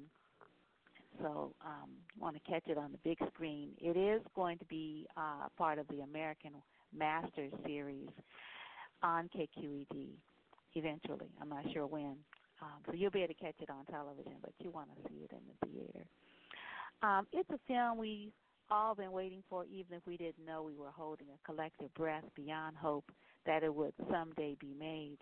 With an all-star lineup of guests who rave and even weep over a life well-crafted like the characters that haunt and implicate a gene pull too deep to tread lightly. Timothy Greenfield Sanders, Toni Morrison, Pieces That I Am, 2019, 120 minutes is that work. The director shares an intimacy on screen with an artist, Nobel laureate, mother, daddy's girl, whom we know from The Bluest Eye, Sula, Song of Solomon, and Beloved to Paradise, A Mercy, and A Mercy. Some like Angela Davis, Oprah Winfrey, Walter Mosley, Sonia Sanchez, and her editor, Robert Adams Gottlieb, know her as friend. In a work that is as lovely a cinematic journey as it is a pleasure to listen to and discover more about this very private yet public figure, this may be a work Greenfield Sanders cannot top. Morrison's mother's family moved from Greenville, Alabama to Lorain, Ohio, where Morrison was later born. Her dad grew up in Cartersville, Georgia. Morrison speaks of her community as a mixed-race town where all the kids played together and the families got along. The second eldest of four, she spoke of going to Howard University and then Princeton so she could have fun, perhaps too much fun, away from her mother's watchful eye. The author's journey to New York, where she was hired by Random House as a sight, is a sight mere words cannot convey. Imagine a self-possessed Morrison with a pipe, the only woman in photos with white male colleagues that speaks volumes about Morrison's autonomy and self-assurance. In one scene, she learns that women editors are making less than their male counterparts. In the next, she tells her supervisor, I'm head of household just like you. Her pay is made equitable immediately. This example of Morrison's non-sexist or racial nonsense is repeated often in Pieces That I Am. An epic life, which makes this film even more remarkable, is the use of fine art to illustrate the journey from Jacob Lawrence's Migration series to Charles White, Lorna Simpson, and Hank Willis Thomas. The work explores a writer's life and the reciprocal nature of this medium. Yeah, this is a really, really wonderful work that I highly recommend. And so I am going to play the really wonderful trailer, and then we'll jump right into the interview with the director. So hold tight. And while you're waiting, I want to make sure that everyone knows about Joyce Gordon Gallery Foundation is having its third annual Oakland Youth Arts Explosion on Saturday. And the streets are going to be blocked off on Harrison, I believe, and it's going to be really, really wonderful to watch, so you don't want to miss that. So here is the trailer, and we're going to jump right into the interview with Timothy Greenfield Saunders. My grandfather bragged all the time that he had read the Bible, and it was illegal in his life to read. Ultimately, I knew that words have power. I wanted as many people who could hear my voice to understand the importance of her work. Get people to trust that, oh, this is something safe, and then, bam, hit them with Toni Morrison. One of the early reviews says she's got a great talent. One day she won't limit it to only writing about black people. Like, really, it's limiting for her to write about black people? People began to buy Toni Morrison, and then we began to teach her, and as a consequence, they had to pay attention. I know you're sick unto death of being labeled a black writer. I prefer it. Oh, I thought you probably were tired of it. Well, I'm tired of people asking the question. Oh, yeah, sure. I don't know where this woman's energy came from to raise two kids, to bring other people of color to the party, and also write these novels. Toni was an editor at Random House. Navigating a white male world was not threatening. It wasn't even interesting. I was more interesting than they were.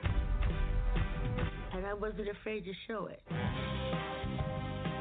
Suddenly, the canon wasn't the private property of white male writers. I throw this book across the room and then walk down the steps laughing. Like you read, Tony, and you cry, but you gotta laugh. Texas Bureau of Corrections banned Paradise because it might incite a riot. And I thought, how powerful is that? When Toni Morrison published Beloved, it was an extraordinary turning point. We can never think about slavery in the same way.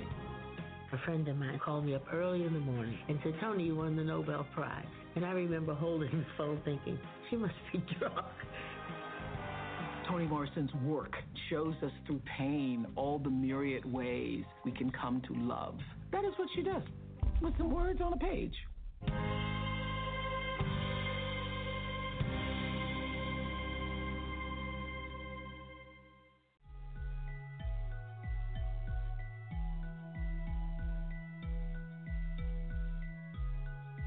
Hey, Timothy, how are you?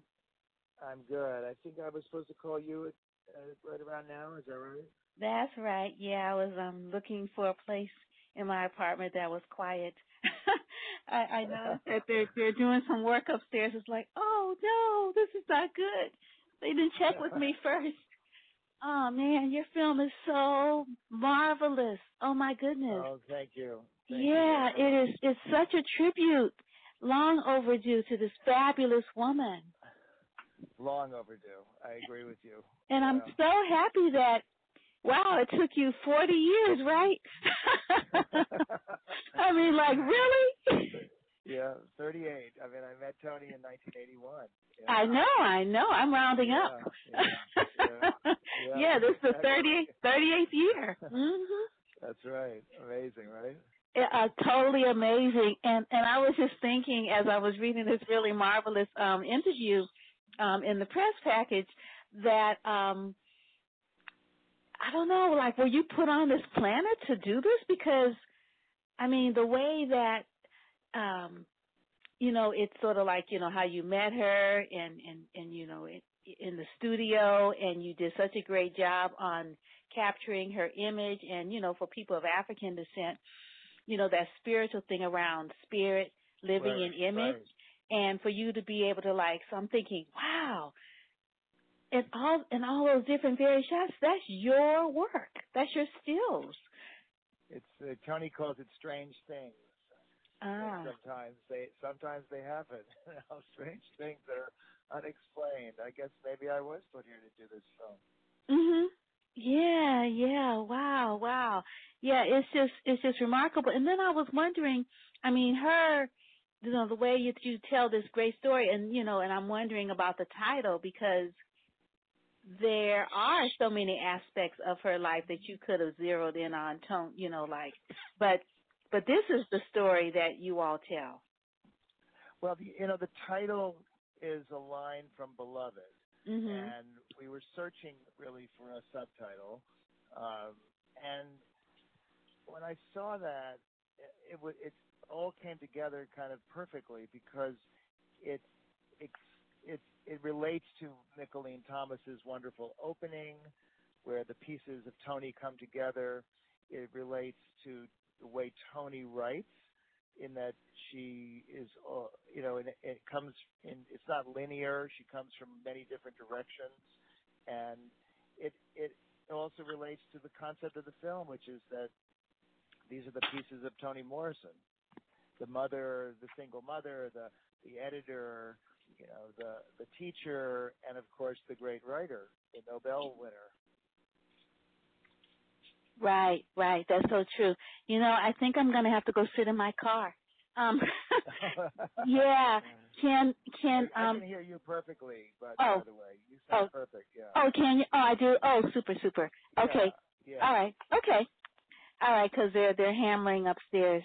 I don't know. I'm not hearing any of that. You've got noise canceling something or other. It's working. Oh, cool. Okay, super. Well then, I'll stay here then. Okay. Yeah. So I was just sort of like sort of jotting down questions. I don't know. It was as I was watching the film last week. I just took so many notes. Oh my goodness! And it's a very dense film in that sense. Mm-hmm. There's so much to think about. We kind of lull you in because Toni is so loving, really, in the film. You love her, mm-hmm. and I think that once you start to watch it, all of a sudden there's so many things to think about. Right. Yes, there are.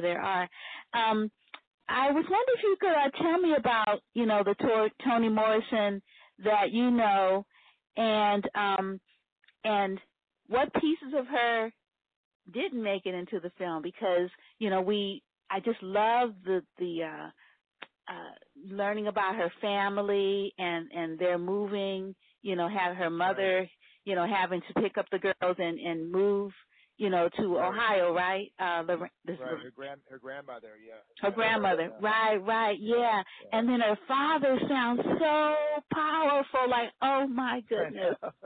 Yeah, those stories are like so riveting. Yeah. She wonderfully kind of contrasts her parents in a very vivid sense of their personalities. Mm-hmm. I think in the film she says, my mother looked at each person as an individual, and she didn't look at color or anything. She just looked at them as like, who they were, and if they were a good person or not, really. And her father was very, very strident and different, but for good reason. I mean, he had come from some, place of horror and seen terrible things. Right. So definitely. And then I wonder if because her father was such a strong presence in her life, and I love the part where she talks about, or you narrate how what happened when her father passed and that effect on her life. I was wondering, it's not stated, but I wonder if this is why she was able to function in such a male-dominated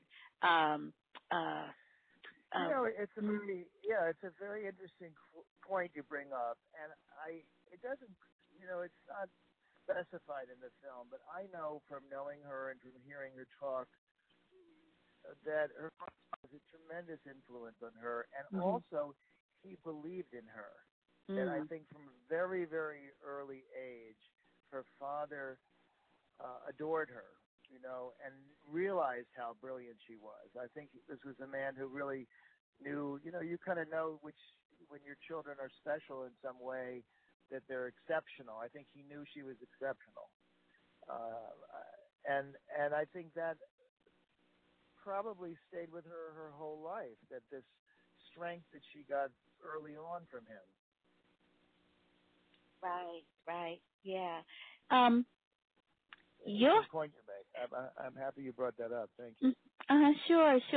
Yeah, because here's this woman smoking a pipe, and she's the only woman, and all these men, and some people might be like, "Whoa, all these powerful white men, aren't you like lucky?" And it was like, "No, they're lucky to have me." I was more interesting than they were, she says. Right, exactly. Yeah, and she just really holds her own and claims her space and doesn't compromise. I love it, that she was not about to take less pay, for the same job. I think all of the lessons that we try and teach today mm-hmm. for women and for people to kind of have their own confidence where they are and to believe in themselves. She was a pioneer. Mm-hmm. She was doing that when it was really hard. Right. Yeah. As a single mother of two, two black boys. That's like, wow. Yeah. So, how, I know you've been asked this question, so I'm gonna let you answer it again. I was thinking about how you frame your subjects with your camera, both your still camera and your other lens, film camera, the film camera, right, exactly. And it's real intentional, the way you shoot. And I was thinking about the photographer whose name escapes me right now, who did the portraits in I Dream a World calendar. I know the book. Yes. Yeah. And he said when he was on tour with the exhibit and the calendar at the Oakland Museum, that he he had his subjects. He was looking up to them, as opposed to down. And your camera is really intentional as well. And I think there's also a philosophical intent that comes through in the way you shoot, both Morrison as well as the people that are speaking about her. And I was wondering if you could talk about positioning and how that, and also around sort of like power dynamics within. Well, I'm a kind of hyphenate. I'm a photographer and a filmmaker, and my photography is distinctive. I have a look that is really a simple backdrop and one light and a direct-to-camera gaze, and that is all purposeful because what I'm trying to do is focus on the person, not on my fancy lighting or not on some environment that they're in, but I'm trying to say, look at this person here. And look into his or her eyes. That's kind of my intention, and I translate that look into film, so that when you're looking at these interviews, you're getting the kind of the beauty of my portrait lighting, but you're really focusing on that person. And what I tried to do in this film was that you notice Toni is the only one who's talking directly to camera. The others are talking off camera. They're talking about her, but she's talking to us. And that was very, very conscious on my part. It was something I've never seen in a documentary where you combine those two. You either decide one way or the other, but you don't do both. But I felt that by letting Toni be the only one talking to camera, it also gives her agency, and it makes it so it's Toni's story. She's the one looking at us. It becomes overwhelmingly clear that she's telling the story. Right. Yeah, it is really clear. It looks, the whole work looks like she is directing it. Yeah, exactly. Yeah. Which as a white male director, I'm very conscious of, my white male gaze and how I surrounded myself with people who were able to kind of bring voices to the production, to the film, and at the same time, making sure that by shooting it the way I did, Toni is really telling her story. Mhm. Right. Yeah. You write and you talk about your film series on identity, the Black list, the Latino list, the trans list. Right. Yeah. And I was just wondering how, like, this film is like a culmination of that move and, that series, and, like, what could be after this?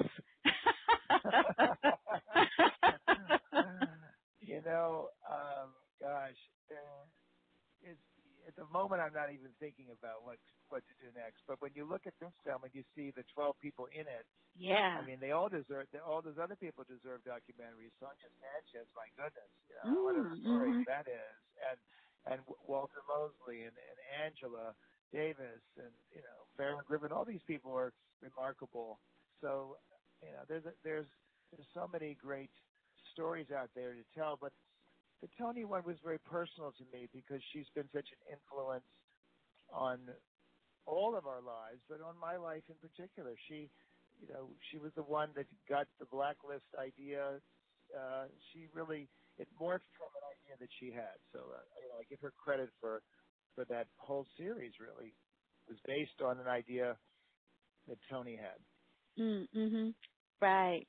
Yeah. I mean, I could kind of imagine just what it was like, for you to do all of your setup and like having no assistance, at this first shoot. I'm like, yeah. And it's funny. Someone said to me recently, they said, "Do you remember, what she was like back then? Because it's a hell of a long time ago." Mm-hmm. And I said, I started thinking about it, and I said, I remember how confident she was as a person, and that when you're a photographer, you're looking at the subject, you're trying to read the subject and feel like, is this person nervous? Do I need to make him or her feel better? What do I need to do to get trust from the subject? Mm-hmm. And I remember with Toni, she walked in smoking a pipe. She was confident. She was, she was clearly like, here we are, let's do it. It was very, it was remarkable. I remember that very well. Mm-hmm. Yeah.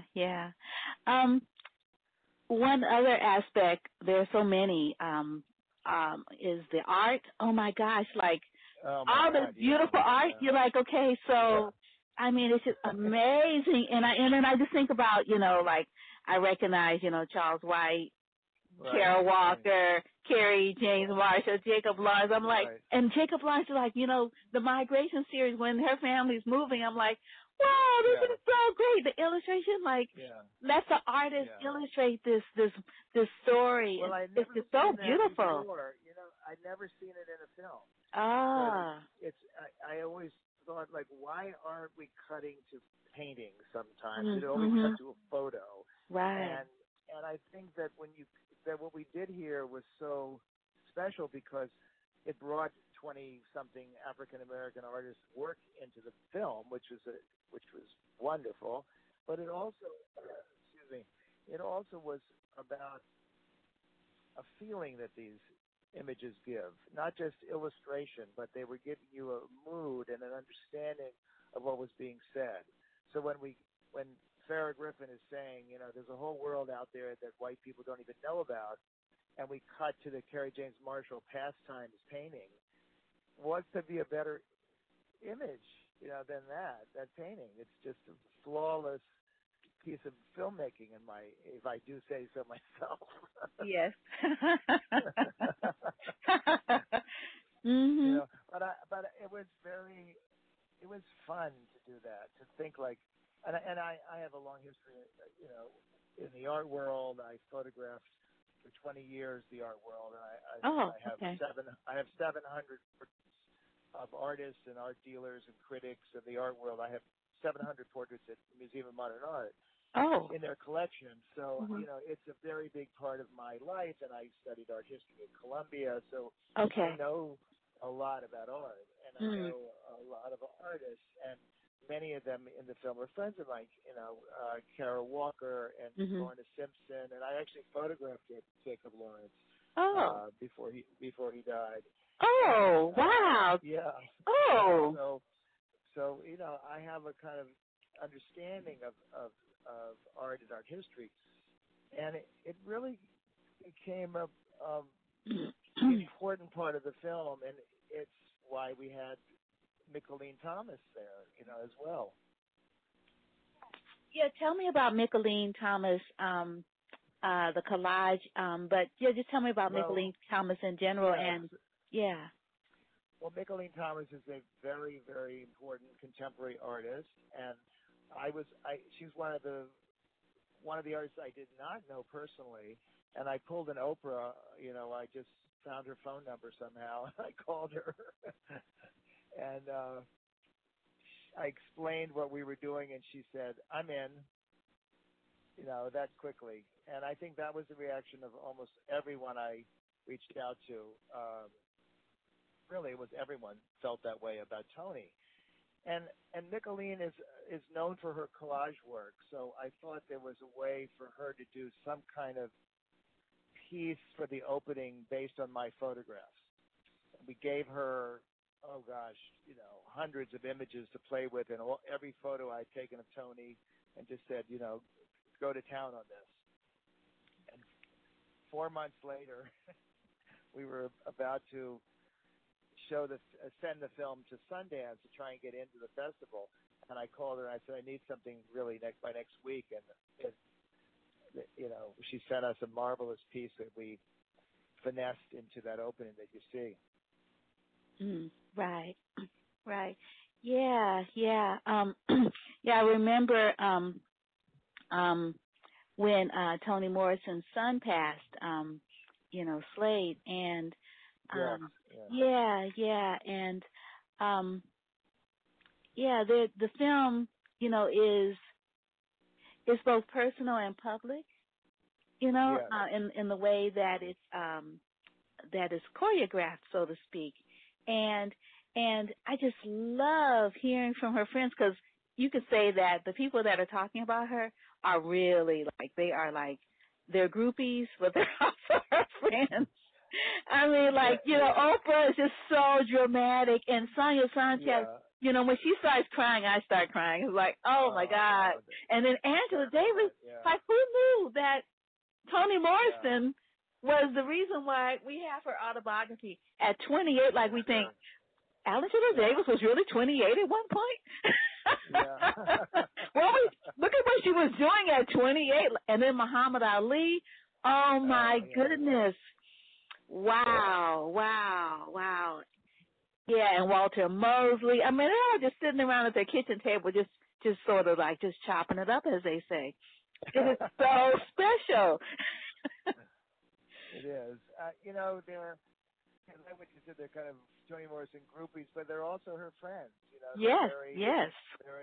They understand the I think it was Paula Griffin said that about Toni. She means so much to us.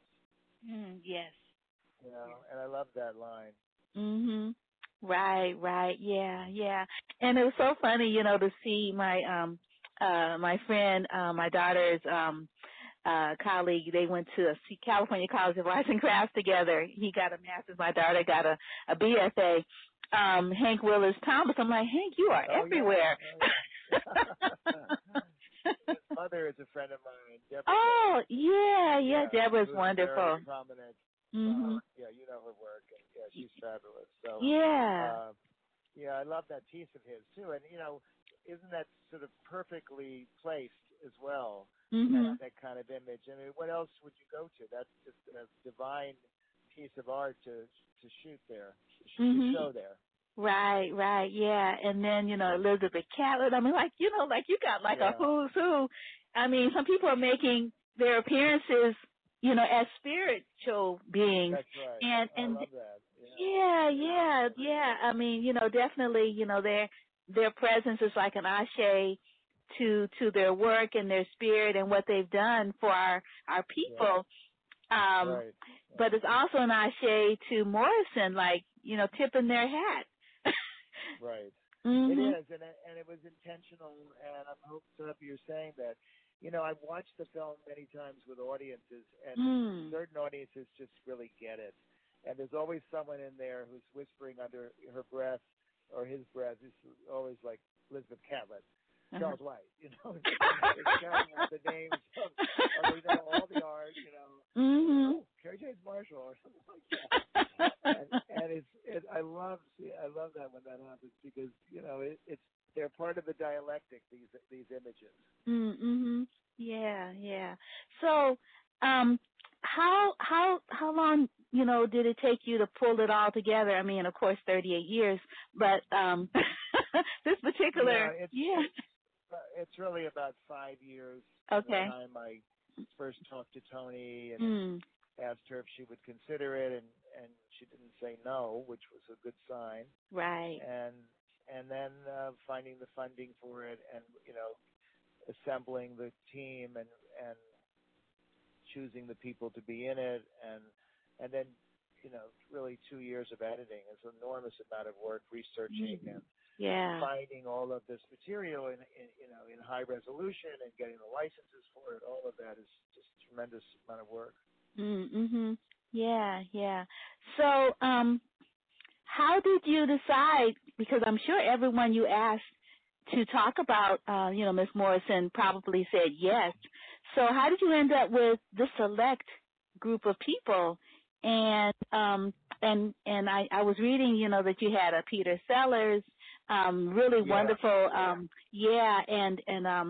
when they did a tour with that particular work, they did a symposia at UC Berkeley, and Toni Morrison was coming through Skype, and then Sellers he was there, as well as the African artist whose name is escaping me right now. I can't kick myself. Yeah, I know who you mean. The lead of it. Yeah. Yes. Yes. Yeah. I was very careful I tried to not interview anyone who wouldn't make it into the film. Oh. I think it's unfair to just interview lots of people when they give you their time and their energy. Peter, I feel such guilt for because we have a fabulous piece on Shakespeare and Tony with Peter Sellers, and we pulled it because it was an easy 7 minutes to pull out of the film. And I have it for the DVD extras and stuff, but I tried to really just invite people who I knew I would include in the film in some way. Mm-hmm. Right. Yeah, Desdemona, that was the name of it. I remember that. Yeah. Amazing. Yeah, it was really amazing. And I was so excited, when I thought she was going to be in the house. Because she had come to the Bay Area because she's a friend of the Marcus Brooks founders here. Oh. Yeah. And so she would come and do fundraisers for them. Because I think it's the oldest black bookstore here in Northern California. Right. Yeah, mm-hmm. That's right. Yeah. Oh, wow. I was trying to find, Ubugqirha Traore, that's her name. That's right. From Mali, yes. It was really, really phenomenal. Wow, yeah, this film is... And it's interesting, this is an aside in that little 7-minute piece. Yes. We had asked many of the people who sat for us what their favorite Morrison book was, or piece by Morrison. Yes. And Angela Davis said Desdemona. And isn't that fascinating? Because, it was, she said that when she saw the production, it was the most moving thing she'd ever seen in her whole life. Mm-hmm. Wow. And that's in the DVD extra. It was, I wish we could have put it in the film, but there is so much that other stuff that we had to make decisions. As a director, you got to say this is the length it's going to be, and this is the way it's going to be structured, and I don't think there's room for that or this or that. It's hard to make those choices.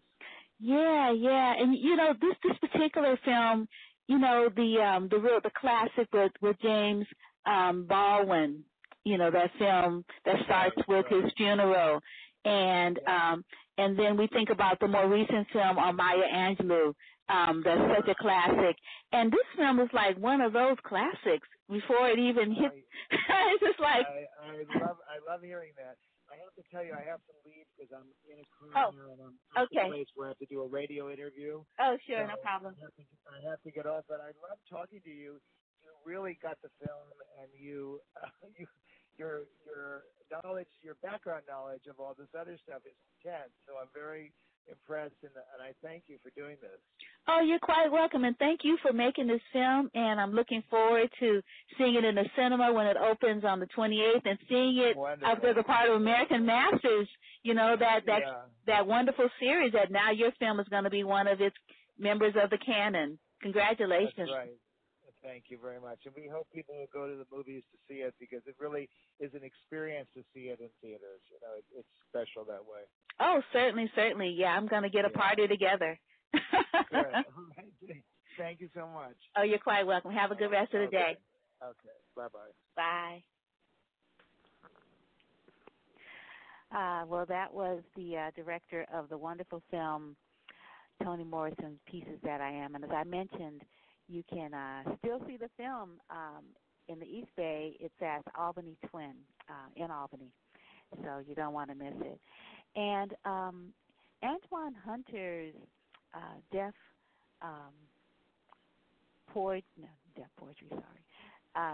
Dance Festival is coming up in about a week, not this weekend, but next weekend, at Dance Mission in San Francisco. And I had him on a number of times in a lot of different iterations talking about the festival. And I'm not exactly certain, I've got like these different clips, and I'm not sure which one is which. So I'm going to start a conversation with him when he was a part of the Ethnic Dance Festival. I'm trying to think. Maybe I should try this other. Well, let me just see what this is. I'm not sure because we don't have 30 minutes, but this says it's about 30 minutes long. Let's see. The other is an hour from the Ethnic Dance Festival, the 35th annual. That was 6 years ago that I talked to him about that. So let's see. So Antoine, Hunter, tell us about your second annual festival, dance performances of deaf and hearing impaired artists and choreographers. Yeah, the Bay Area Deaf Dance Festival, wow, that's the second annual. The theme this year is called Deaf Louder. Basically, we're trying to express our culture using art to be louder about the society that we live in and about our experience about being deaf. You know, we have people coming from all over the world, artists that speak different language, like Buddhist Sign Language, American Sign Language, India Sign Language, and we're sharing our own culture within deaf culture, you know. But this dance festival is not only for dance, but poet, ASL singer, rapper, comedian, actor, and so many advocates and educators will be coming down. You know, I'm just so excited because we got London people in LA, DC, you know, happening all in Dance Mission Theater, you know, August 8th through the 10th. So that's what's happening. Okay, well, maybe we'll, slow it down a little bit, and you can maybe give us some of the details about, specifically some of the people that you're featuring. Are any of the artists ones that were featured in last year's performance, or are they all new? We have maybe a few that are returning, like James Taylor from Silent Mob is the deaf rapper. He'll be coming back. And we have this one group, Aaliyah Cotton, who is Coda. Herself is not completely deaf, but her parents are deaf. And Coda is children of a deaf adult, you know. And for the reason I accepted them because they are a part of deaf culture. They can't help it but to live the life of deaf people, even though they can hear. You know, it's just they adopt everything that we have. They're extra sensitive, just as we are as well. However, they include everything into their life. So they'll be performing. She will be doing tap dancing and hip hop. So that would be wonderful to see her because she got so inspired from last year to push her show and her dancing up another level. So we do have a few people coming back, but a lot of stars this time are coming. Just like Fred Bean, he'll be coming back. He came in the Bay Area 2011, and he's definitely ready to come back. Fred is from Washington. Is that the area he's from? Washington, D.C.? Yeah, he's from Washington, D.C. He is the director of National Deaf Dance Theater and Wild Dapper. Yeah, and then I'm trying to think, Joey Antonio, where is he from? Oh, Joey Antonio, he's from Los Angeles, and he was on MTV, The Best Crew. He was one of the secret weapons to use. Yes, he'll be back doing hip-hop and breakdance. And he's taking it to another level as well. And then Rosa Lee, where is she from?